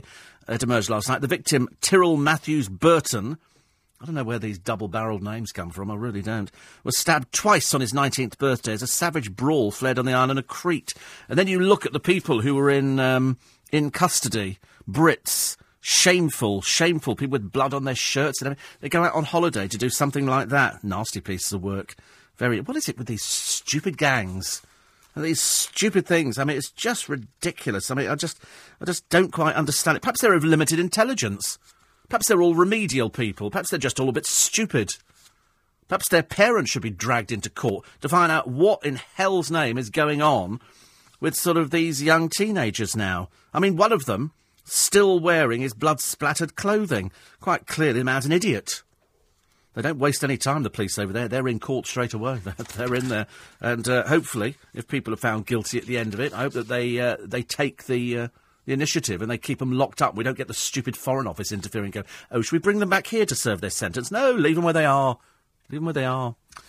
Steve, you'd be great in the jungle. No, I wouldn't be. No, I wouldn't be. To be honest, I've turned down lots of shows. I've turned down Strictly Come Dancing on Ice. I'm a celebrity, get me out of here and there and over there as well. And I couldn't do anything like that. No amount of money would ever tempt me to sell my soul to the devil. I do not want to go out into the jungle to wander around in my pants, thank you very much indeed. That doesn't appeal to me. No amount of money. You know, unless you're a real saddo, would you ever want to go out there and do something like that? Or you're trying to resurrect a career that's dead in the water? I've just realised I've known people who've been out to do these programmes. But anyway, I wouldn't want to do that. The Dancing on Ice thing, you know, the moment they sort of invited that poor old, in fact, any of them, Kerry Katona, you know, and, what's her name? Anthea Turner as well. You know, the moment they invite low-rent people like that on the Z-listers, the moment I think, no, there's no I that show at all. I could be a judge on that. I'd be quite happy to be a judge. You're rubbish, get off. Don't bother coming back next week. You're such a waste of time. As I've said before, only on the television does it look as though it's really difficult. When they do it in real time, they're going so slow, it's like a photograph. They really are. They're that slow on the eyes. But they speed it up by sort of doing the music and the lights and everything else. But Anthea Turner went round there. God, she looked awful. Kerry Katona, dreadful. There's been all sorts of people on there, and I think they're coming back on the Ice one for one more. The Strictly Come Dancing thing with old Brucey, good game, and Toss Daly. Who's there with some completely different voice for advertising makeup on the toes now. She's obviously been to elocution classes because she comes from Bolton, and now they've tried to make her sound refined. I mean, I think they tried that loosely with Cheryl Cole, but realised they were back in a loser all the way. I mean, you wouldn't buy anything from Cheryl Cole. I mean, she sounds like a navvy, for God's sake. A bit like any of the jewellery channels. I was watching Gem TV, and that ghastly woman on there, and I now can't remember her name again. No, not her. No, the other one who apparently used to do work with Bruce Forsyth on Play Your Cards Right, who's so fake. I mean, really, you could drag her through the television set and throw her into the Thames. And she's going, it's unbelievable. I mean, as I say, this is the woman who gets excited about washing powder down in price in the supermarket. She's so awful. And I turned on yesterday, and there she was, being as false and as plastic as she was first time round. Perry's in Hartlepool and says, you've mentioned the names John, Paul, George in the last 10 minutes. I shall try and stay awake for Ringo to be mentioned. Chuff, chuff, chuff, says Thomas. No, we don't mention Ringo on this programme. We do give you a time check, though. Ian Dale this morning. Ian will be looking at the government's new reforms into apprenticeships and asking, do we still look down on people who don't go to university? Do we look down on people? Oh, I never went to university. Nobody's ever looked down on me. You went to university, did you? Well, role reversal here, pal, isn't it? Who's earning the money? Who's earning the money? Plus all the latest on the newly named Prince. And it's revealed we're marrying later than our grandparents. He'll be asking what's the best age to get married. I don't think he's the best person to ask that question, actually, to be honest with you. But I like the idea. Do we still look down on people who don't go to university? The answer is no, we don't. I mean, it doesn't make any difference. I've never thought about asking people. I've had a number of producers who have been to university, though. And we've managed to get rid of all of them. Nearly time, I always think. Looking at the papers this morning, Damien McBride, who's a former special advisor to Gordon Brown. We have our gadget giveaway for actually, I must tell you, before I do the gadget giveaway, I can't believe this. Rod Liddle has a page in the Sun, he has a column, and he talks about the likeable disc jockey, Paul Gambaccini. Who bears more than a striking resemblance to Ian Dale. But anyway, he says here, he claims that his personal file at the BBC is marked with a Christmas tree because he's gay. Apparently the drawing means he's as camp as Christmas. And Rod Liddle writes, and I quote, I have to say I've never heard the phrase before. Have You had your head buried in the sand or something, or in a bucket. You've never heard Campers Christmas? Campers are Christmas. You've never heard that? What planet are you on? What planet are you on? Anyway, he says, I wonder what Jimmy Savile's file was marked with. A large forest, presumably, and Russell Brand's file is marked with a dipstick. That's about the only sensible thing he's done. But you never heard the expression Campers Christmas. How strange. Perhaps he's not been around as often as I thought. Anyway, there you go. The LBC Gadget giveaway for today, ladies and gentlemen, just to cheer you up on a day that's starting overcast and cloudy and miserable. I don't care. I love it when it's... I thrive on misery. I totally... Especially if it's miserable weather. I just don't want a thunderstorm before I leave the building. So today, I'm giving you a Toshiba satellite laptop. Preloaded with Windows 8, a great all-rounder for home or work or both, and you could get your hands on it at 6:30 this morning. So it's the Toshiba Satellite Laptop. One lucky person will win it. It's the A660. It's not the road it's on, that's what the number is. The A660. And you need to answer this question correctly. What is the saag in the Indian dish sagaloo? What is the saag in the Indian dish sagaloo? Text the word gadget... Then your answer, and send it to 84850 before 6:30 this morning. Text to cost you £1.50 plus your standard network rate. If you text after the closing time, you won't be entered but may still be charged. We play across the LBC network. Full terms and conditions online at lbc.co.uk. Good luck. Somebody's going to be having their name read out on the programme tomorrow morning. the thrill, as they say, of being a celebrity. 84850. Would you do come dine with me? No. I wouldn't do anything like that. Absolutely not remotely interested. Not really remotely interested. CJ says, my older brother once had a Kevin Keegan perm. It scarred me for life. Everybody had them. Everybody had perms because it was the wash and go situation. So in my case, it did wash and went straight down the plug hole, never to return ever again. They used to say, take 2 bottles into the shower. No, I just take Head and Shoulders. And I used to think, I take about 6 bottles into the shower. I had loads of bottles in the shower. You know, the shower gel, and I've got this, cream for that one. Then I've got this for doing exfoliating. Then I've got the shampoo, and then I used to put conditioner on. And then I used to use Paul Mitchell, which was a leave-in conditioner. Now I can't be bothered. I've just got a coal tar shampoo, which I quite like the look of, and it sort of bubbles up on my head, and I look quite attractive for about 5 seconds till I wash it off. Shower was really hot this morning, actually. Really hot. Anyway, Diana says, I think the Prince of Cambridge's names are brilliant. No danger of any family members being insulted by being left out. I do wonder why Mountbatten continues to be honoured, because he was the mentor for Charles. And Charles always spoke fondly about Mountbatten. His house is down in Hampshire. I went down to do a documentary on his house, and I believe his widow's still down there. There's an interior design business. I can't remember what the house is called. But that's why I think it's because Charles and he used to go away for these bonding sessions. Charles and Mountbatten went away a lot of the time in Charles's formative years. Diana says, by the way, go to Old Leigh-on-Sea, south of Southend. I went last time for the first time, a delight. Nice sandy beach, but the sea was out miles. Charming pubs and cafes along the seafront. I'm going down to see a friend of mine in Brighton, and we're going to go to Tunbridge Wells in a few weeks' time, because she said she went there a while ago, and she said she loved it. She said it was absolutely fantastic. I thought, oh, well, there you go. I quite fancy the idea of doing Tunbridge Wells, Royal Tunbridge Wells. Kevin the Milkman says, I've written a poem for today. Rain, rain, go away. That's it. Obviously not one of his better things. He said, and that new show, is it really called Go Hard or Go Home? Yeah, that's what they were saying. And Neil, he said it's called a Hangover. It's very cruel, isn't it? Oh, what a dreadful thing. What a dreadful piece of maligning there. Dreadful. Are you celeb enough to go on the panel of Big Brother, says Gary? No, I'm not. I mean, that is just even more stupid. Mark Little, an S-Club singer, an S-Club 7 singer. No, not remotely interested. Listen, I'm a radio presenter.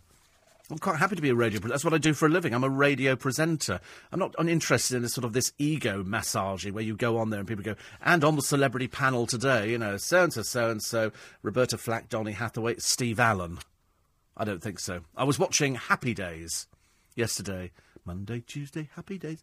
Makes you feel very good, because the Fonz is in it, looking very much younger. And the reason I mention him is because he's doing pantomime at Richmond this year. He's giving him his Captain Hook. He must be about 70. We get more Americans coming over to do pantomime in this country now because they can't believe that you just prance around on stage like a bit of an idiot and they pay you a lot of money. So he's already done it at Wimbledon Theatre. He's going to be doing it at Richmond Theatre. So I might actually make the effort and go down there. But they always sort of you get a lot of local radio DJs who sort of go and do panto. And I always think it's a bit of a cheat, really. The reason they put them on, I understand why they put them on, because they hope they talk about it, and then people, so if I did panto, I could probably sell out the theatre quite easily, for the whole run. But it's not my sort of thing. There are actors, there are people who've studied being acting to go and do panto. It's really tough. That's why, I'd never decry it at all. But I just don't think, I don't think you're a celebrity if you're on the radio. I just think you're a radio presenter. It's like, you get, they say, celebrity hairdresser. Celebrity shrink, celebrity... we're just full of this stupid word celebrity. It's just everywhere. Everybody's a celebrity. I'm in a building full of celebrities. I'm the only one who's not. It's quite good, actually. Quite like the idea of not being a celebrity. Did you know Peter loves his kids and Emily Toss are having a baby? I know. Isn't it embarrassing? 41-year-old man and 23-year-old girl. And Emma is in the West Midlands. And she said it's about 3 months after Katie Price, keeping out of the press, and her husband Kieran, strip, have their first child together. Yes, but he's the plasterer, isn't he? I don't think there's much work in the strip department. But perhaps he could get together with Emily Toss, which would be great. Huge thank you to Dawn for the birthday message she sent me via Twitter earlier this month. We got chatting through our love of the show about 2 years ago. Good grief, honestly. 2 years ago. Didn't know anybody had listened to this programme for 2 years. Torrential rain, says little Julie. Nice feeling, knowing that the water butt's being filled up. Well, mine's nearly full anyway from yesterday, because I went out and did a drenching twice. It's not helping. It's I'm doing my best, but I'm struggling against the elements, I'm afraid. On the subject of... it's very foot cream, peppermint foot cream, and say I live near Royal Tunbridge Wells, so you may see Diana in the pantiles. It sounds nice, What did people go to Royal Tunbridge Wells for? It's not another one of these taking of the waters, is it? Is that a place where you go for taking of the water, or is it sort of retirement town or so? I don't know. I really don't know enough about it. Rod Liddell also, apart from the fact he's never heard the expression camp as a Christmas tree, which is very surprising, he says more Muslim lowlifes have been convicted of child sex offences. This time, he says it's in Manchester. A recent survey in the north of England suggests that of 56 child sex grooming cases, 50 of the convicted men were Muslim and 53 were Asian, and yet Muslims make up less than 5% of the population. He said it's absolutely clear these foul men have been able to get away with it for so long because the various authorities didn't wish to be seen as racist. Writing in The Sun, the government minister Damien Green pledged they were going to get tough on sex crimes against children. And Rod Liddell says, but you can only do that, Damien, if you make sure the police and the social services stop being so terrified and politically correct. Absolutely. Madeline's dad, he's doing the triathlon for a missing people's charity.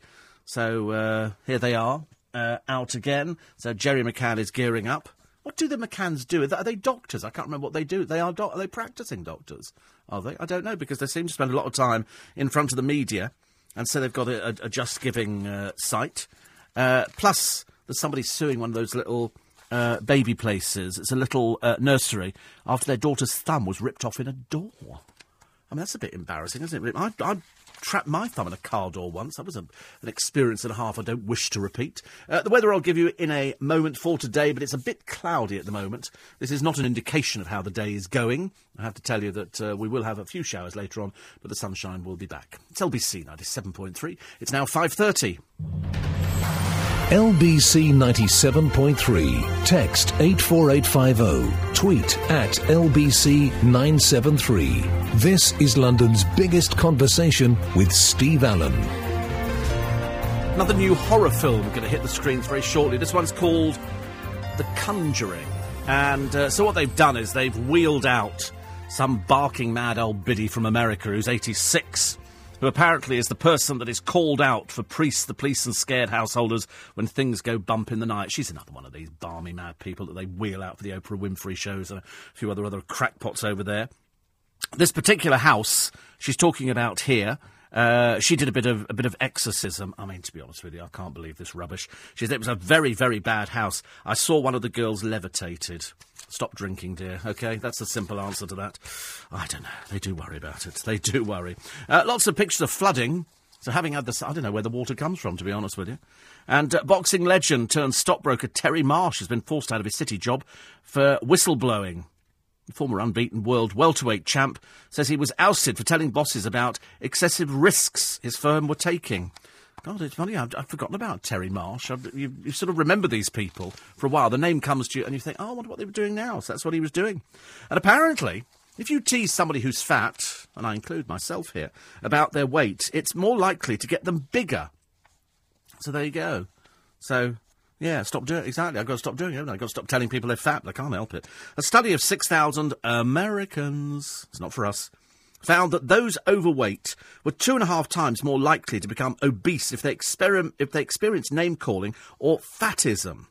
But the trouble is, does anybody really go to somebody, God, you're fat? You know, you see them struggling up the escalators at Waterloo Station or trying to get their huge bottoms into a Kentucky Fried Chicken small chair, which is designed for normal people.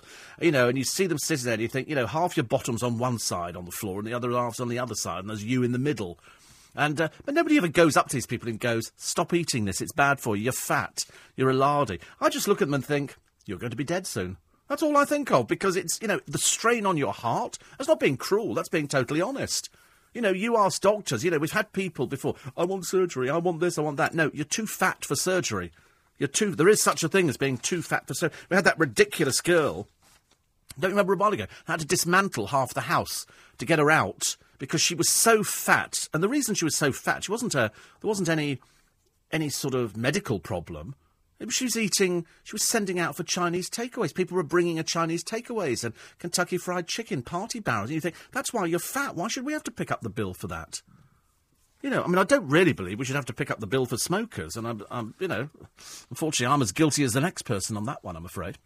Because I have had, you know, an operation on the NHS as a direct result of me smoking.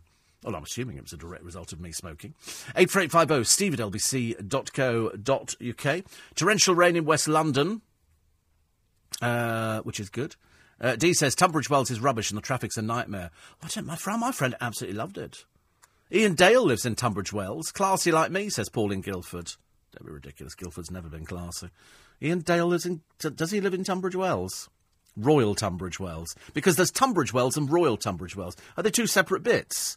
Two separate areas? Have you never been there, have you? You've got no idea what you're talking about.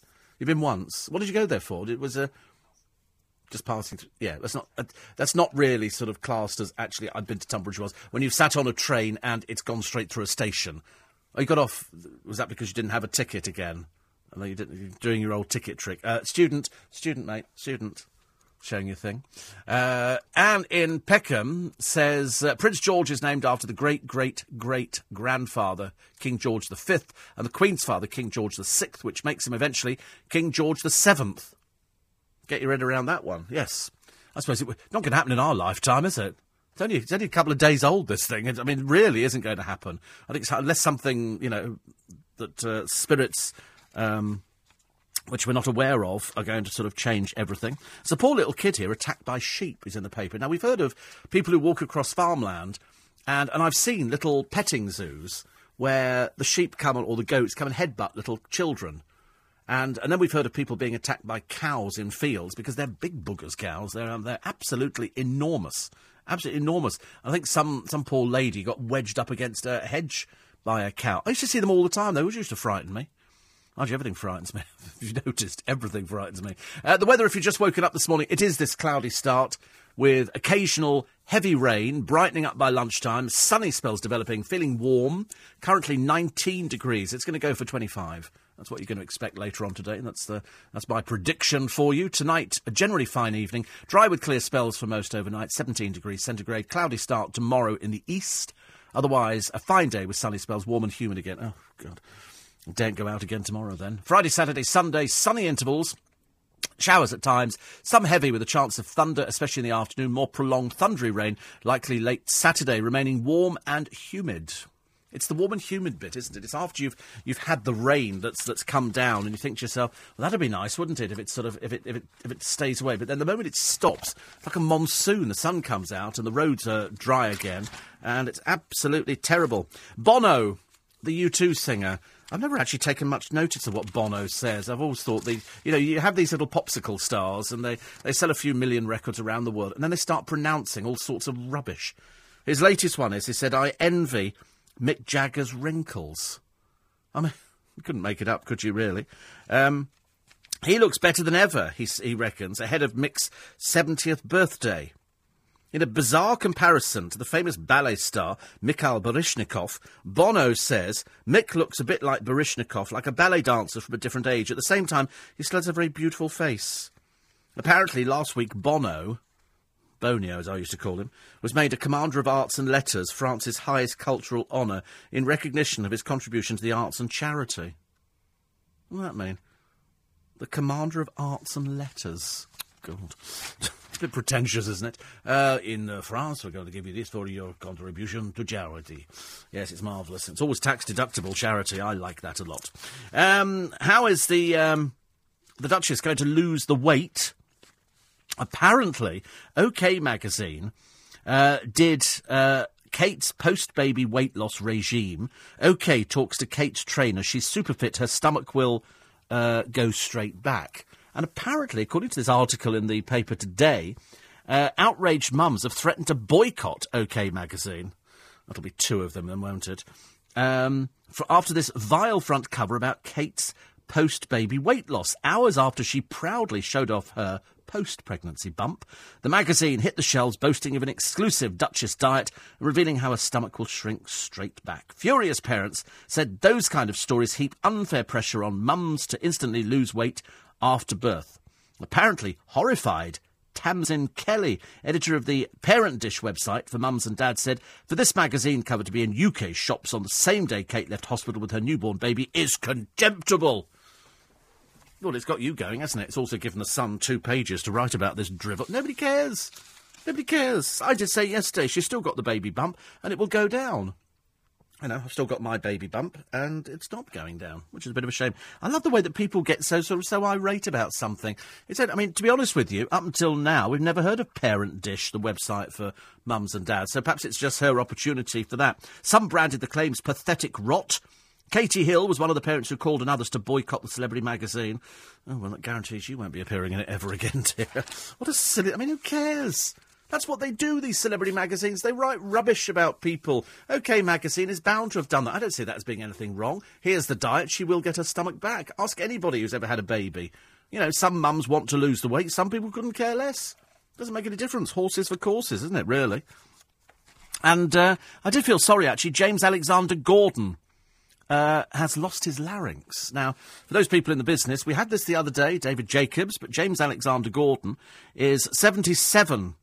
His voice is no longer strong enough to broadcast, and he says, I've had to give up the most exciting part of my career.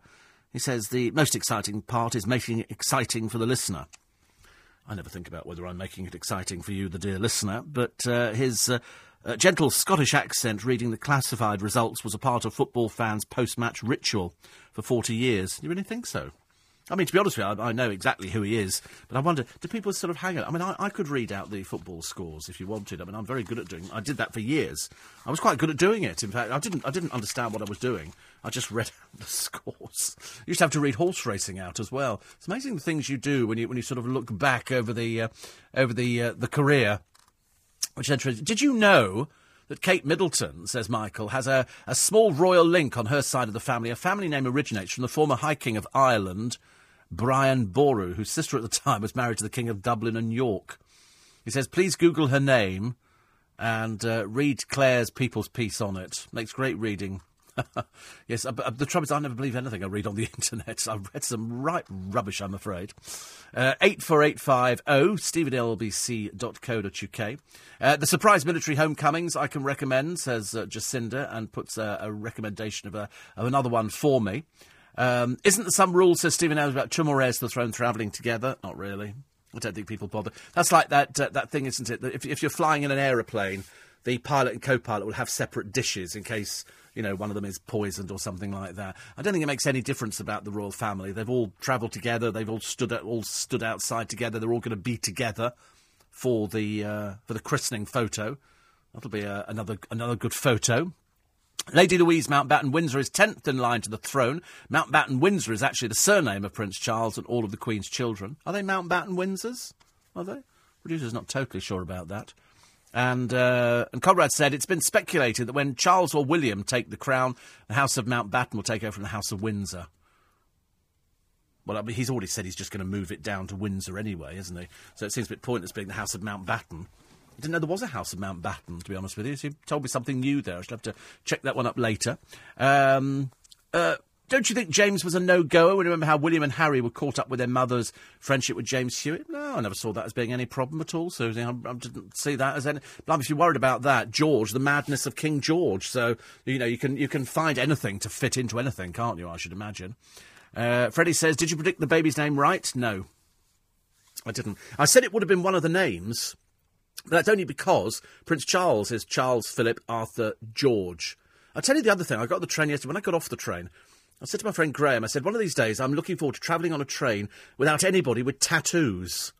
It's become so chavvy and horrible. These people are everywhere now. Tattoos all over the place. And all I keep thinking is, you might think it looks very, very lovely and all the rest of it, but I'm telling you, you're stuck with it for the rest of your life. You're going to be an old, haggard 55, 60-year-old with faded old tattoos. It's going to be, ghastly. Absolutely dreadful. And Freddie says, when he's stumbling, this is George, out of polo clubs and late-night poker sessions, a bit worse for wear, with Harry in a couple of years, will we see the entertainment columns referring to him as Gal? Is that the abbreviation for George? Is it Gal? Oh, right, I've never heard of that one before. George Alexander Louis. Oh, right, so Gal. Oh, right. I mean, to be honest with you, we're not going to be alive to witness it, so you can rest assured we don't need to worry about that kind of thing. Sorry, Buddy? No, you won't be alive. No, you definitely won't be alive. I'm making a prediction on that one. Definitely not.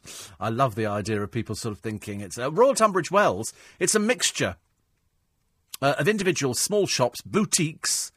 and cafes with beautiful properties and open green areas and borders of forest and high rocks. It has a long historic history.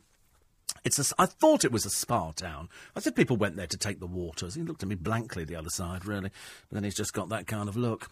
No pound shops and charity shops, I'm afraid, Steve. I love living near here. Diana needs to bring her wicker basket, wear her barber to blend in. It has the Forum, a music venue, which is good for the young people. Thank you, Jackie. So Royal is same as Tunbridge Wells, so it's Tunbridge Wells or Royal Tunbridge Wells. Oh, that's good. At least we know that one. I was a little bit slightly worried about it, I'm afraid. 5:45 is the time. LBC 97.3. This is London's biggest conversation with Steve Allen.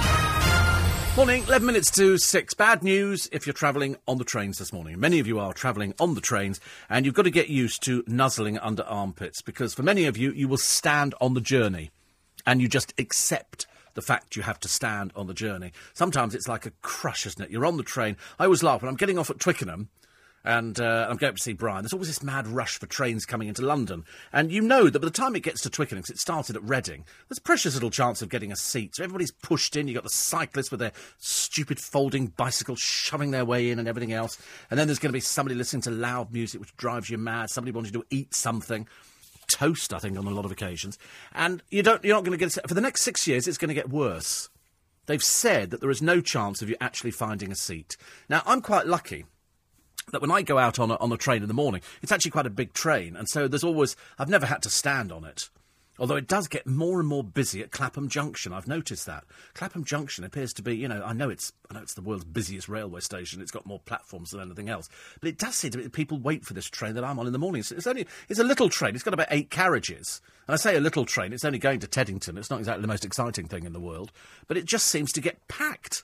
Absolutely packed. So the Reading train coming into town, as it disgorges thousands... I don't know how many people would be on a train in the morning. 2,000 people, something like that. And they seem to disgorge on a regular basis. I mean, it's absolutely fascinating. But they've said you better get used to it. Great Western has been named the worst offender. Across morning and evening peak times, the passenger numbers were 7.1% higher than the seats available. It's amazing, isn't it? But we just accept that. We just accept... You want to go to India and get on some of their trains. People are clinging to the outside on their trains and on the roof and everything. So, in fact, we're not too bad. But, as they will tell you on South West Trains and all the other train companies, buying a ticket does not guarantee you a seat. There is no guarantee of a seat. You've just bought a ticket for the journey. How you make it is entirely... I mean, to be honest with you, I think they should take all the seats out and just have it so we can hang onto a rail and just go that way. It makes it so much easier, doesn't it? By the way, I mentioned that this next story briefly because you might be a customer of Lakeland. Now, you know that they appear to have, and I've never had any problems with it at all, the best customer service. The girls, the ladies who answer the phones are extremely... I've never met... You know, it's really good customer service, Anyway, thousands of you, if you're a Lakeland customer, may have had your personal details stolen because their site was hacked into. And you've been urged to change all of your passwords. Fraudsters have gained access. The homeware chain emailed worried customers to tell them of the sophisticated and sustained attack. Part of the message read, "We only wish that those responsible use their talent for good rather than criminal ends." So if you're with Lakeland...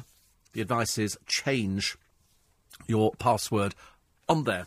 Actually, I keep getting it's a spam email. Change your Apple password, as if it's likely. So I just ignore things like that and don't bother at all. And the good news is that Jane Austen, the Pride and Prejudice author, is going to appear on a £10 note from 2017. I mean, it's ridiculous. Only in 2030. We've got another 4 years to wait before she appears.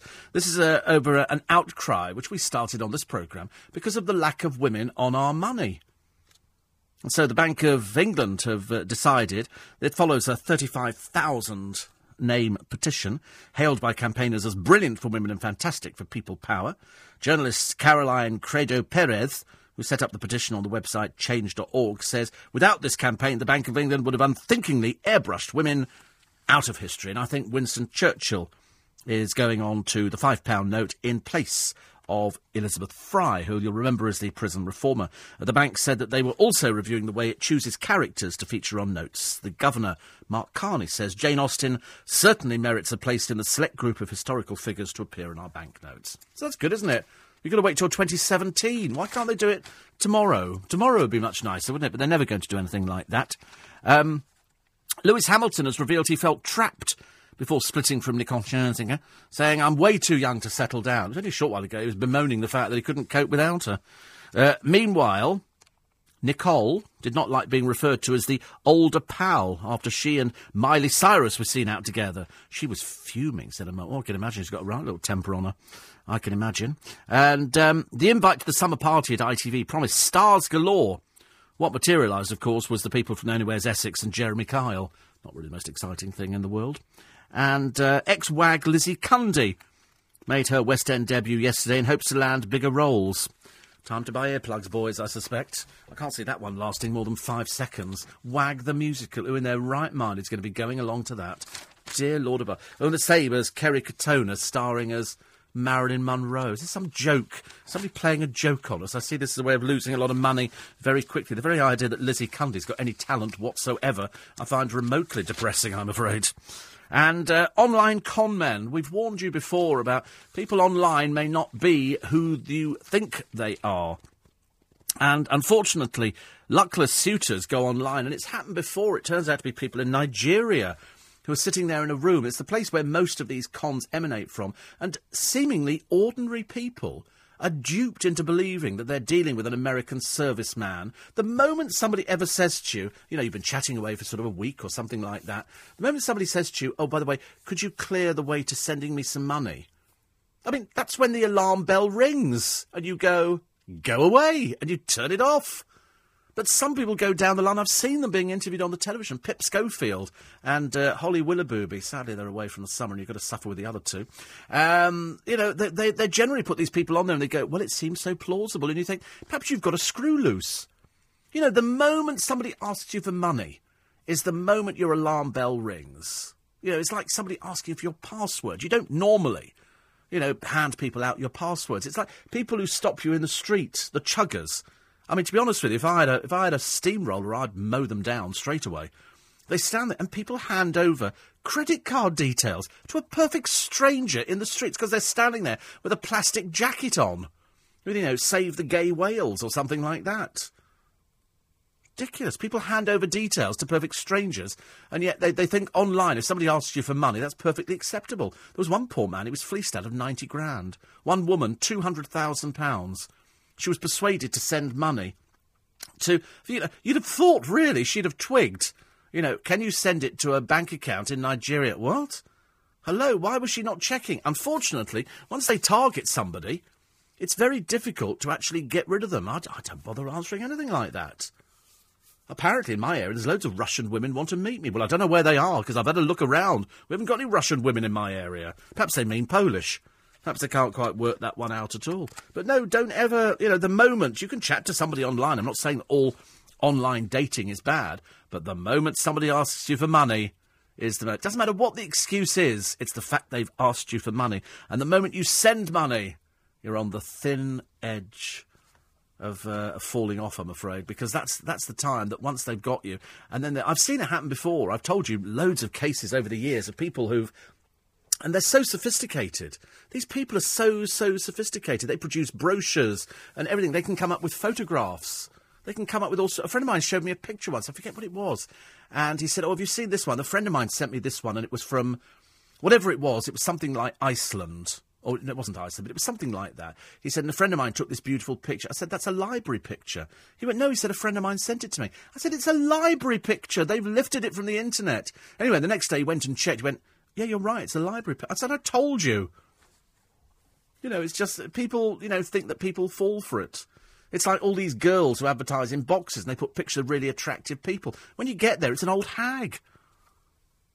We know that because it's been exposed by people before. They just lift people's pictures from the internet. So if it sounds too good to be true, it is too good to be true. No such thing as a free lunch, ladies and gentlemen. Much as I'm sure you'd love a free lunch, there is no such thing as a free lunch. There's always some sort of payoff at the end, I'm afraid. Ian Dale did live in Tunbridge Wells a few weeks ago. He now lives in Norfolk, says Howard. Oh, lovely. Oh, that's why. It's home of... that's why he likes Alan Partridge. That's why he likes... that's why. That would explain a lot, actually. I can't agree more with you. Tattoos, says Mark. I saw a man on a bike in London yesterday. Tats all down his arms. He had his shorts on, all down his legs. Later on, I was in the gym and there was a person there all over his body and around his neck and even on his head. Horrible. They have to live to regret it. Well, I want to get on the train, and it's all these Polish workers. They're all getting on the train with their camouflage clothing and these tattoos everywhere. Women with tattoos. Women, ladies and gentlemen. In this day and age, how old-fashioned am I sounding? Very, very old-fashioned. But to be honest with you, they're so cheap and tarty. It's really not the kind of thing you want. Not the kind of thing at all. Tom in Chicago has sent me a website link about the royal family. They discuss the issue of surnames and the royal family. It's always something interesting, isn't it? I mean, people love... The funny thing is, we just accept the royal family. But everybody from overseas, all the people overseas, get so excited about the royal family that my friend Kasia was saying, she said, it's only baby. She said, in Poland, my mother's so excited. I said, it's funny that, isn't it? It's always the people overseas get more excited about our royal family than we do. Because I never appreciate it, but I'm getting better. I drive past Buckingham Palace, sometimes on 4 times a week. And I never cease to look at it and go, blimey, that's Buckingham Palace. I just take it for granted.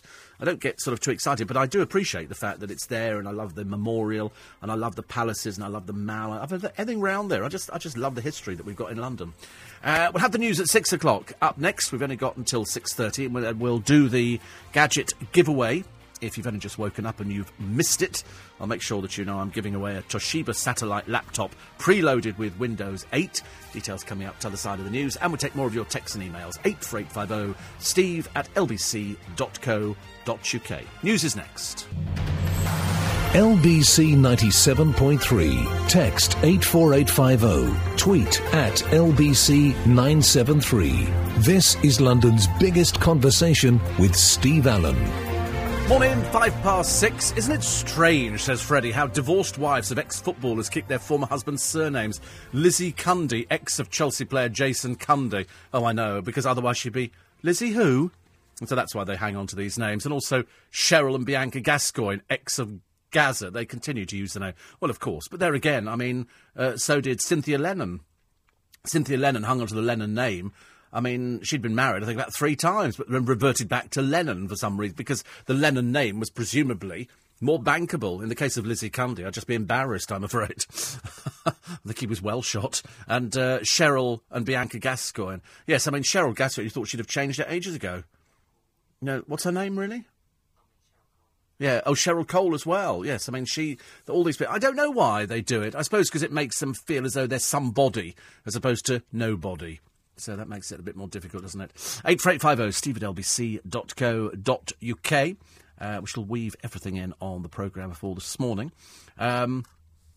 Apparently, Paul in Manchester says, I too used to have a curly perm. We were talking about the Kevin Keegan. In fact, all these hair disasters over the years. People wanted a Purdy cut, then they wanted the Diana cut, and there's been various other ones, but it was the Kevin Keegan perm that got a lot of men going. And I did at one time have a perm. All right, there I've said it. I've come right out. I've been quite honest about it. And I look ridiculous. I looked like a cotton bud that had been sort of frizzed, and it just wasn't a good look. And I used to have an afro comb because I had a perm to put a bit more body into my hair, which is called a body perm, quite really. Quite why, I've got no idea, apart from it puts body in. And then it didn't, and then I thought, that's quite good, so I'll have another perm on top of it. And so I had another perm put in on top of it, and it frizzed. Now, all I can describe it is, I look like Mungo Jerry. That's all I can just...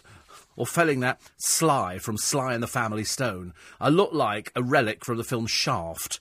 I mean, I look like I just needed big platform boots and I could have joined Earth, Wind and Fire immediately.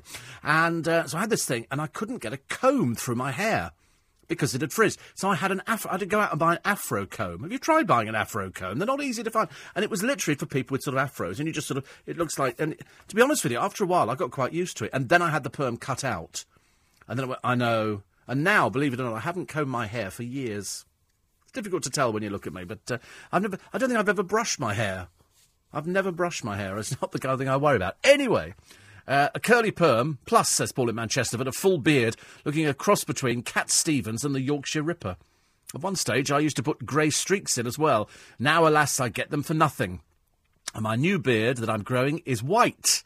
And I'm only 39. Thoroughly enjoyed Eunice, Who Do You Think You Are, which your BBC already repeating tonight, and it struck me the other night after watching the shots of the Lindo unit's door as ITV padded the evening news out, that not only may Toss Toss, Toss Toss, with her father's surgical background, give birth there, but Pete could paint the doors for them for 60-minute makeover. He could do that, couldn't he, really? It's rain here, but still roasting, alas, in Manchesterford. Yes, I can well imagine. Yes, poor old Pete's doing his 60-minute makeover. We have a comment on that in our free podcast for today. As you can well imagine, it's not going to be complimentary. But then, there's no point in being complimentary, is there? What's the point? Nobody wants nice people all the time. People want people to be honest about it. In the LBC Gadget giveaway today, it's a Toshiba satellite laptop. It's a Toshiba laptop. Preloaded with Windows 8, great all-rounder. You see people with them on the train and at home. You can use it for work or wherever you want. 6:30 this morning, you will get hold of it if you are pulled out of the hat and you've got the correct answer. So it's the Toshiba Satellite A660.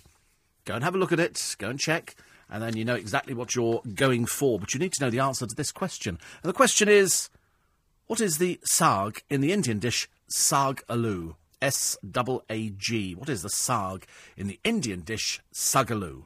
Text the word gadget, followed by your answer, and send it to 84850. So it's gadget, then the answer to the question, what is the saag in the Indian dish sagaloo, and send it to 84850 before 6:30 this morning. Text costs £1.50 plus your standard network rate. If you text after the closing time, you won't be entered, but may still be charged. We play across the LBC network, full terms and conditions online at lbc.co.uk. Good luck. Good luck. Nick says, hi Steve, Tunbridge Wells is lovely. No people with tattoos on trains around here. Wayne Rooney's on his way to Stamford Bridge. Yes, we've heard all the jokes about John Terry. I mean, do you think he will end up at Stamford Bridge? We don't really want her down, do we? She'll bring all her chavvy friends down. It's Chelsea. Chelsea's posh. Goodness sake, you've seen the programme on the television. I've just ordered a bird bath, says Winnie. Now it's rained so much that they fly straight past it to frolic in puddles. I wanted Bertie for Baby Cambridge. Baby Cambridge. Cambridge. I think Baby Cambridge... I said that yesterday. I said Baby Cambridge sounds quite nice, and it's wonderful. Brigitte says, I've been travelling around the country following the Priscilla tour. The theatre at Tunbridge Wells, the Assembly Hall, has been my least favourite so far, although they made the biggest effort decorating the foyer and bar for the show. Nottingham tomorrow, she says. Nottingham tomorrow. Actually, the Theatre Royal Nottingham's lovely. I've been backstage at theatre. Why did I go backstage? I cannot remember, actually. Mountbatten was originally Battenberg, but the royal family changed. I love a bit of Battenberg. Oh, I love a bit of Battenberg. A bit of pink and yellow cake with some, not the marzipan wrapped round it, is good. But apparently, they changed the name before the First World War to remove the Germanic connection. Yes, Saxe-Coburg's never going to kind of remove the Germanic connection, is it? Because that's what they are. They're a German family. Years ago, there was a glut of graffiti on trains. Under the sign in toilets saying, do not pull the chain while the train is in the station, people wrote, except in Tunbridge Wells. Dreadful, isn't it? Absolutely dreadful. Would you do coach trippers? You remind me of Brendan, says Ian. No, I wouldn't. I don't do coaches, I'm afraid. I'm a class act. And somebody said, can you tell Ian Dale, Steve, not to wear white shirts on the telly? Oh, dear. Oh, he's not started wearing the white shirts again, has it? Oh, I've told him before, don't wear them. They're for younger people. You know, white shirts, when you get to a certain age, it begins to look a bit like a shroud. I have to be... I can say that because I know he's sitting upstairs, sticking pins in the Steve Allen doll, you know. Ooh, back of shoulder pain. Anyway, Nick will be looking... Sorry, Nick will be looking.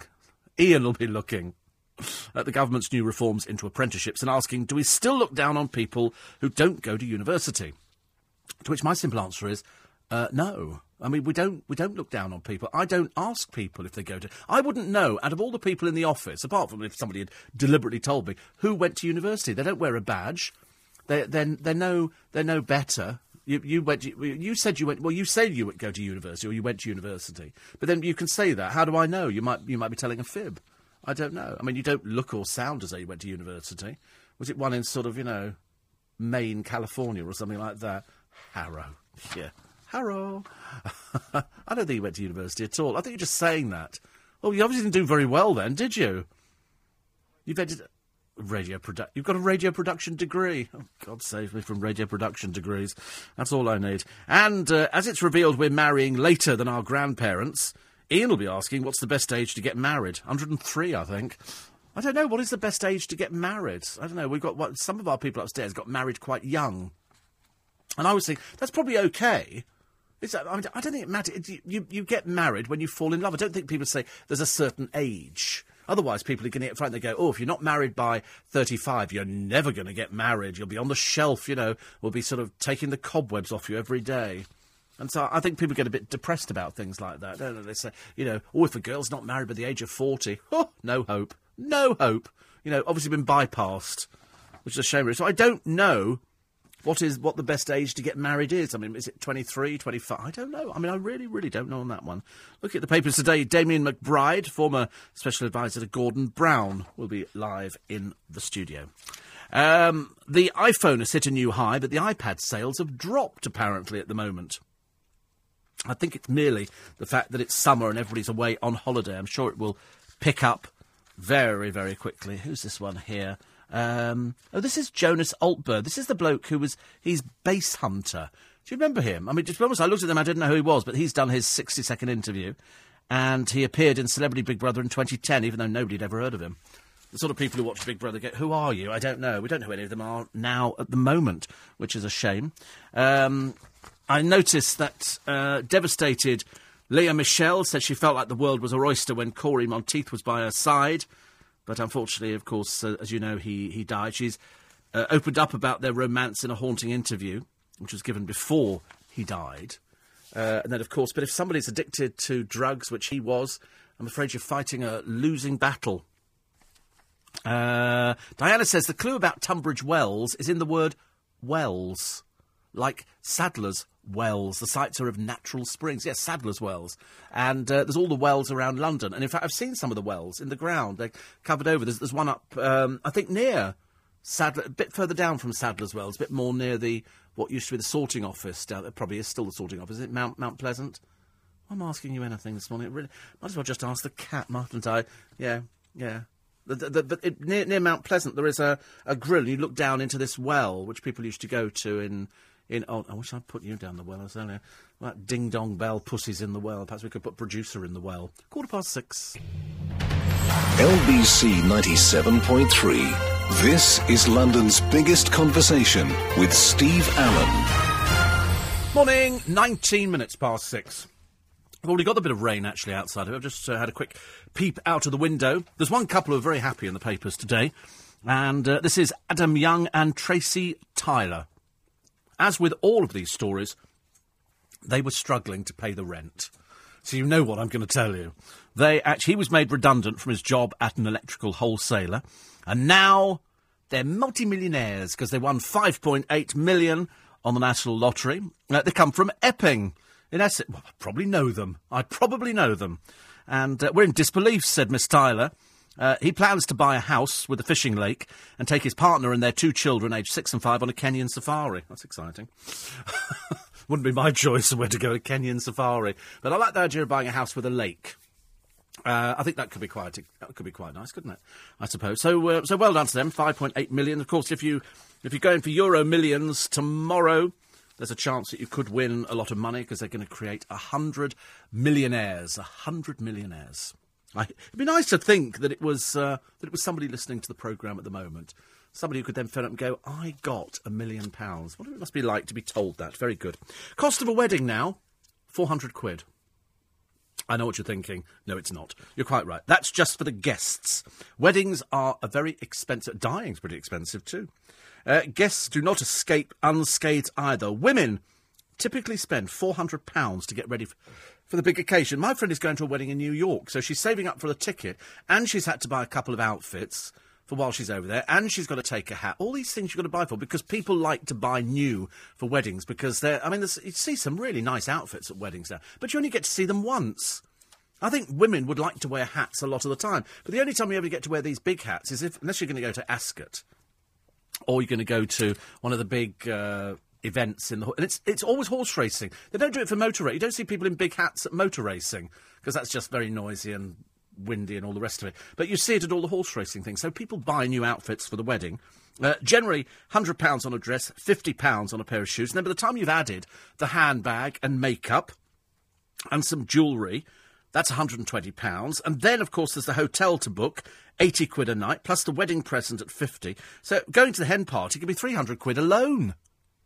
So it suddenly starts working out to be very expensive. I know people who say to me, I hate going to some of these charity events because if you're not working at the time, you've got to buy a ticket and it's too expensive.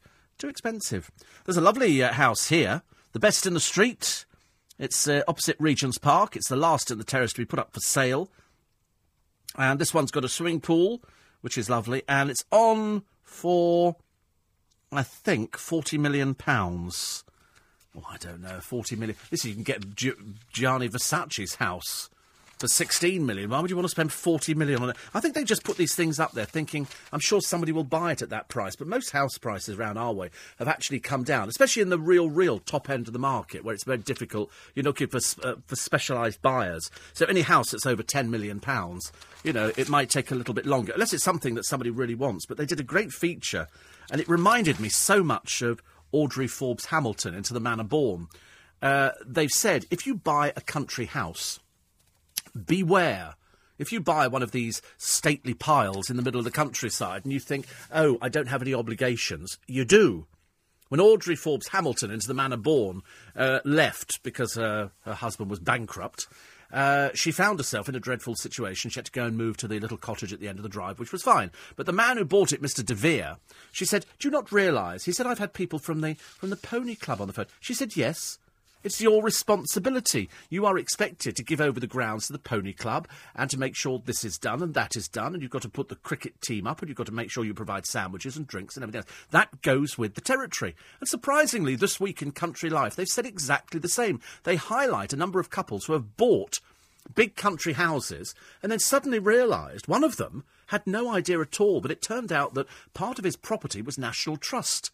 And so for 40 days of the year, he's supposed to open up the property so that people can come round. He put it back on the market again as fast as possible. He didn't want people coming round his house, but that was part of the deal. You can't, if you enter into these agreements, you can't stop it. And as they had rights, I think it was on a tower that he had. But they say a lot of people, if a house changes hands a lot of times, it generally means that it's got conditions tied into it, which means that you've got to either entertain the public or you've got to put the pony club up. One of them, he says, we have the pony club here twice a year for their camping and everything else. He said, and to be honest, he said, they leave it tidier than when they arrive.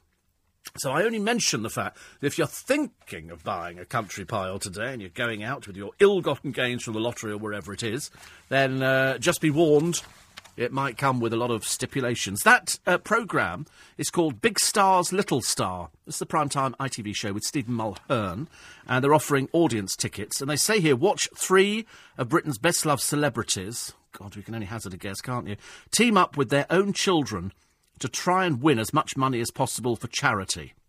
So they're doing that at the London studios in August. So it's when they say, watch 3 of Britain's best-loved celebrities. It's a case of, who are the celebrities? Can we see a list of names? Because sometimes their idea of a celebrity is never our idea of a celebrity. 5 minutes you've got left to get your entries in for the gadget giveaway for today. The Toshiba laptop, satellite, loaded, everything. Windows 8. All you need to know is what is the saag in the Indian dish sagaloo. I think Mr. Shah will know the answer to that one. Text the word gadget, followed by your answer, and send it to 84850. So it's gadget, and then the answer to what is the saag in the Indian dish sagaloo. And you send it to 84850 before 6:30 this morning, so you need to do it in a couple of minutes' time. Text costs £1.50 plus your standard network rate. If you text after the closing time, you won't be entered but may still be charged. We play across the LBC network. Full terms and conditions on lbc.co.uk. Good luck. Good luck, because it's a very, very nice prize. Why do Londoners pronounce mall like you? Instead of the way you say the A in Bath or can't. So, you say mal. No, Bath, mall, mal. Oh, you say mal. I don't know. Is it mal or mall? I don't know. Is it a shopping mall? Shopping mall, but the Mall is in London. The Mall runs from, and it's the only one with the red road. So that's, yes, otherwise it'd be Pall Mall. Which doesn't sound at all right, does it? Makes you sound like you've got something the matter with your speech. Pall Mall. I quite like that idea, actually. Pall Mall. So there you go. 84850, steve@lbc.co.uk. Another one here, who says, if Wells means taking the waters, does it count for Orson Welles? I thought he was for taking the sherry. I believe so. Alan says the Indian police have arrested the head teacher over the poisoned school meals which killed 23 children in Bihar. Yes, we knew about that. That was all over the news yesterday.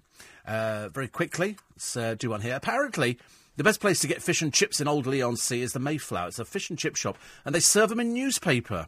I didn't think they were allowed to anymore. I thought wasn't there something that's in the newspaper Die, or was that gone out? We used to love it served in newspaper. Isn't it funny that now you don't even think about it? Kevin the Milkman says, OK, it's confession time. I, too, had a perm in 93, an obligatory spiked-up hair in my teenage punk rock days, back when God was a boy. Happy days wearing my, is it sedentaries, those bondage trousers? Probably worth a fortune now if I still have them. You certainly couldn't fit in them. Brian in Hampton Hill says, I still have my Alistair Sim hairstyle, so easy to look after. And apparently, Matt Cardle's got a new single called Loving You, a duet with Mel C, great steamy summer track and video. Excellent. Just about it for today, ladies and gentlemen. It's going to rain. It's going to be a little bit damp outside, but then the sunshine comes back. You've got about a minute to get your entries in for the gadget giveaway. I hope it's your name I'm reading out on the programme tomorrow morning. We'll have a free podcast for you up in around about 30 minutes' time, which is going to feature poor old Peter Andre, the dreary Catherine Tilsley, and also, it's so funny, actually, because Peter Andre putting on his overalls, which are splattered in paint before he's even put them on.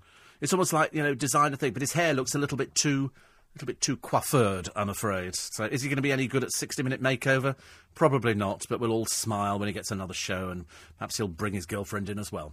Have a lovely day. You can follow me on Twitter, @SteveAllenShow, and you can learn about podcasting if you go to the LBC website, lbc.co.uk. Ian Dell's with you at 7. Next, the morning news with Lisa Aziz.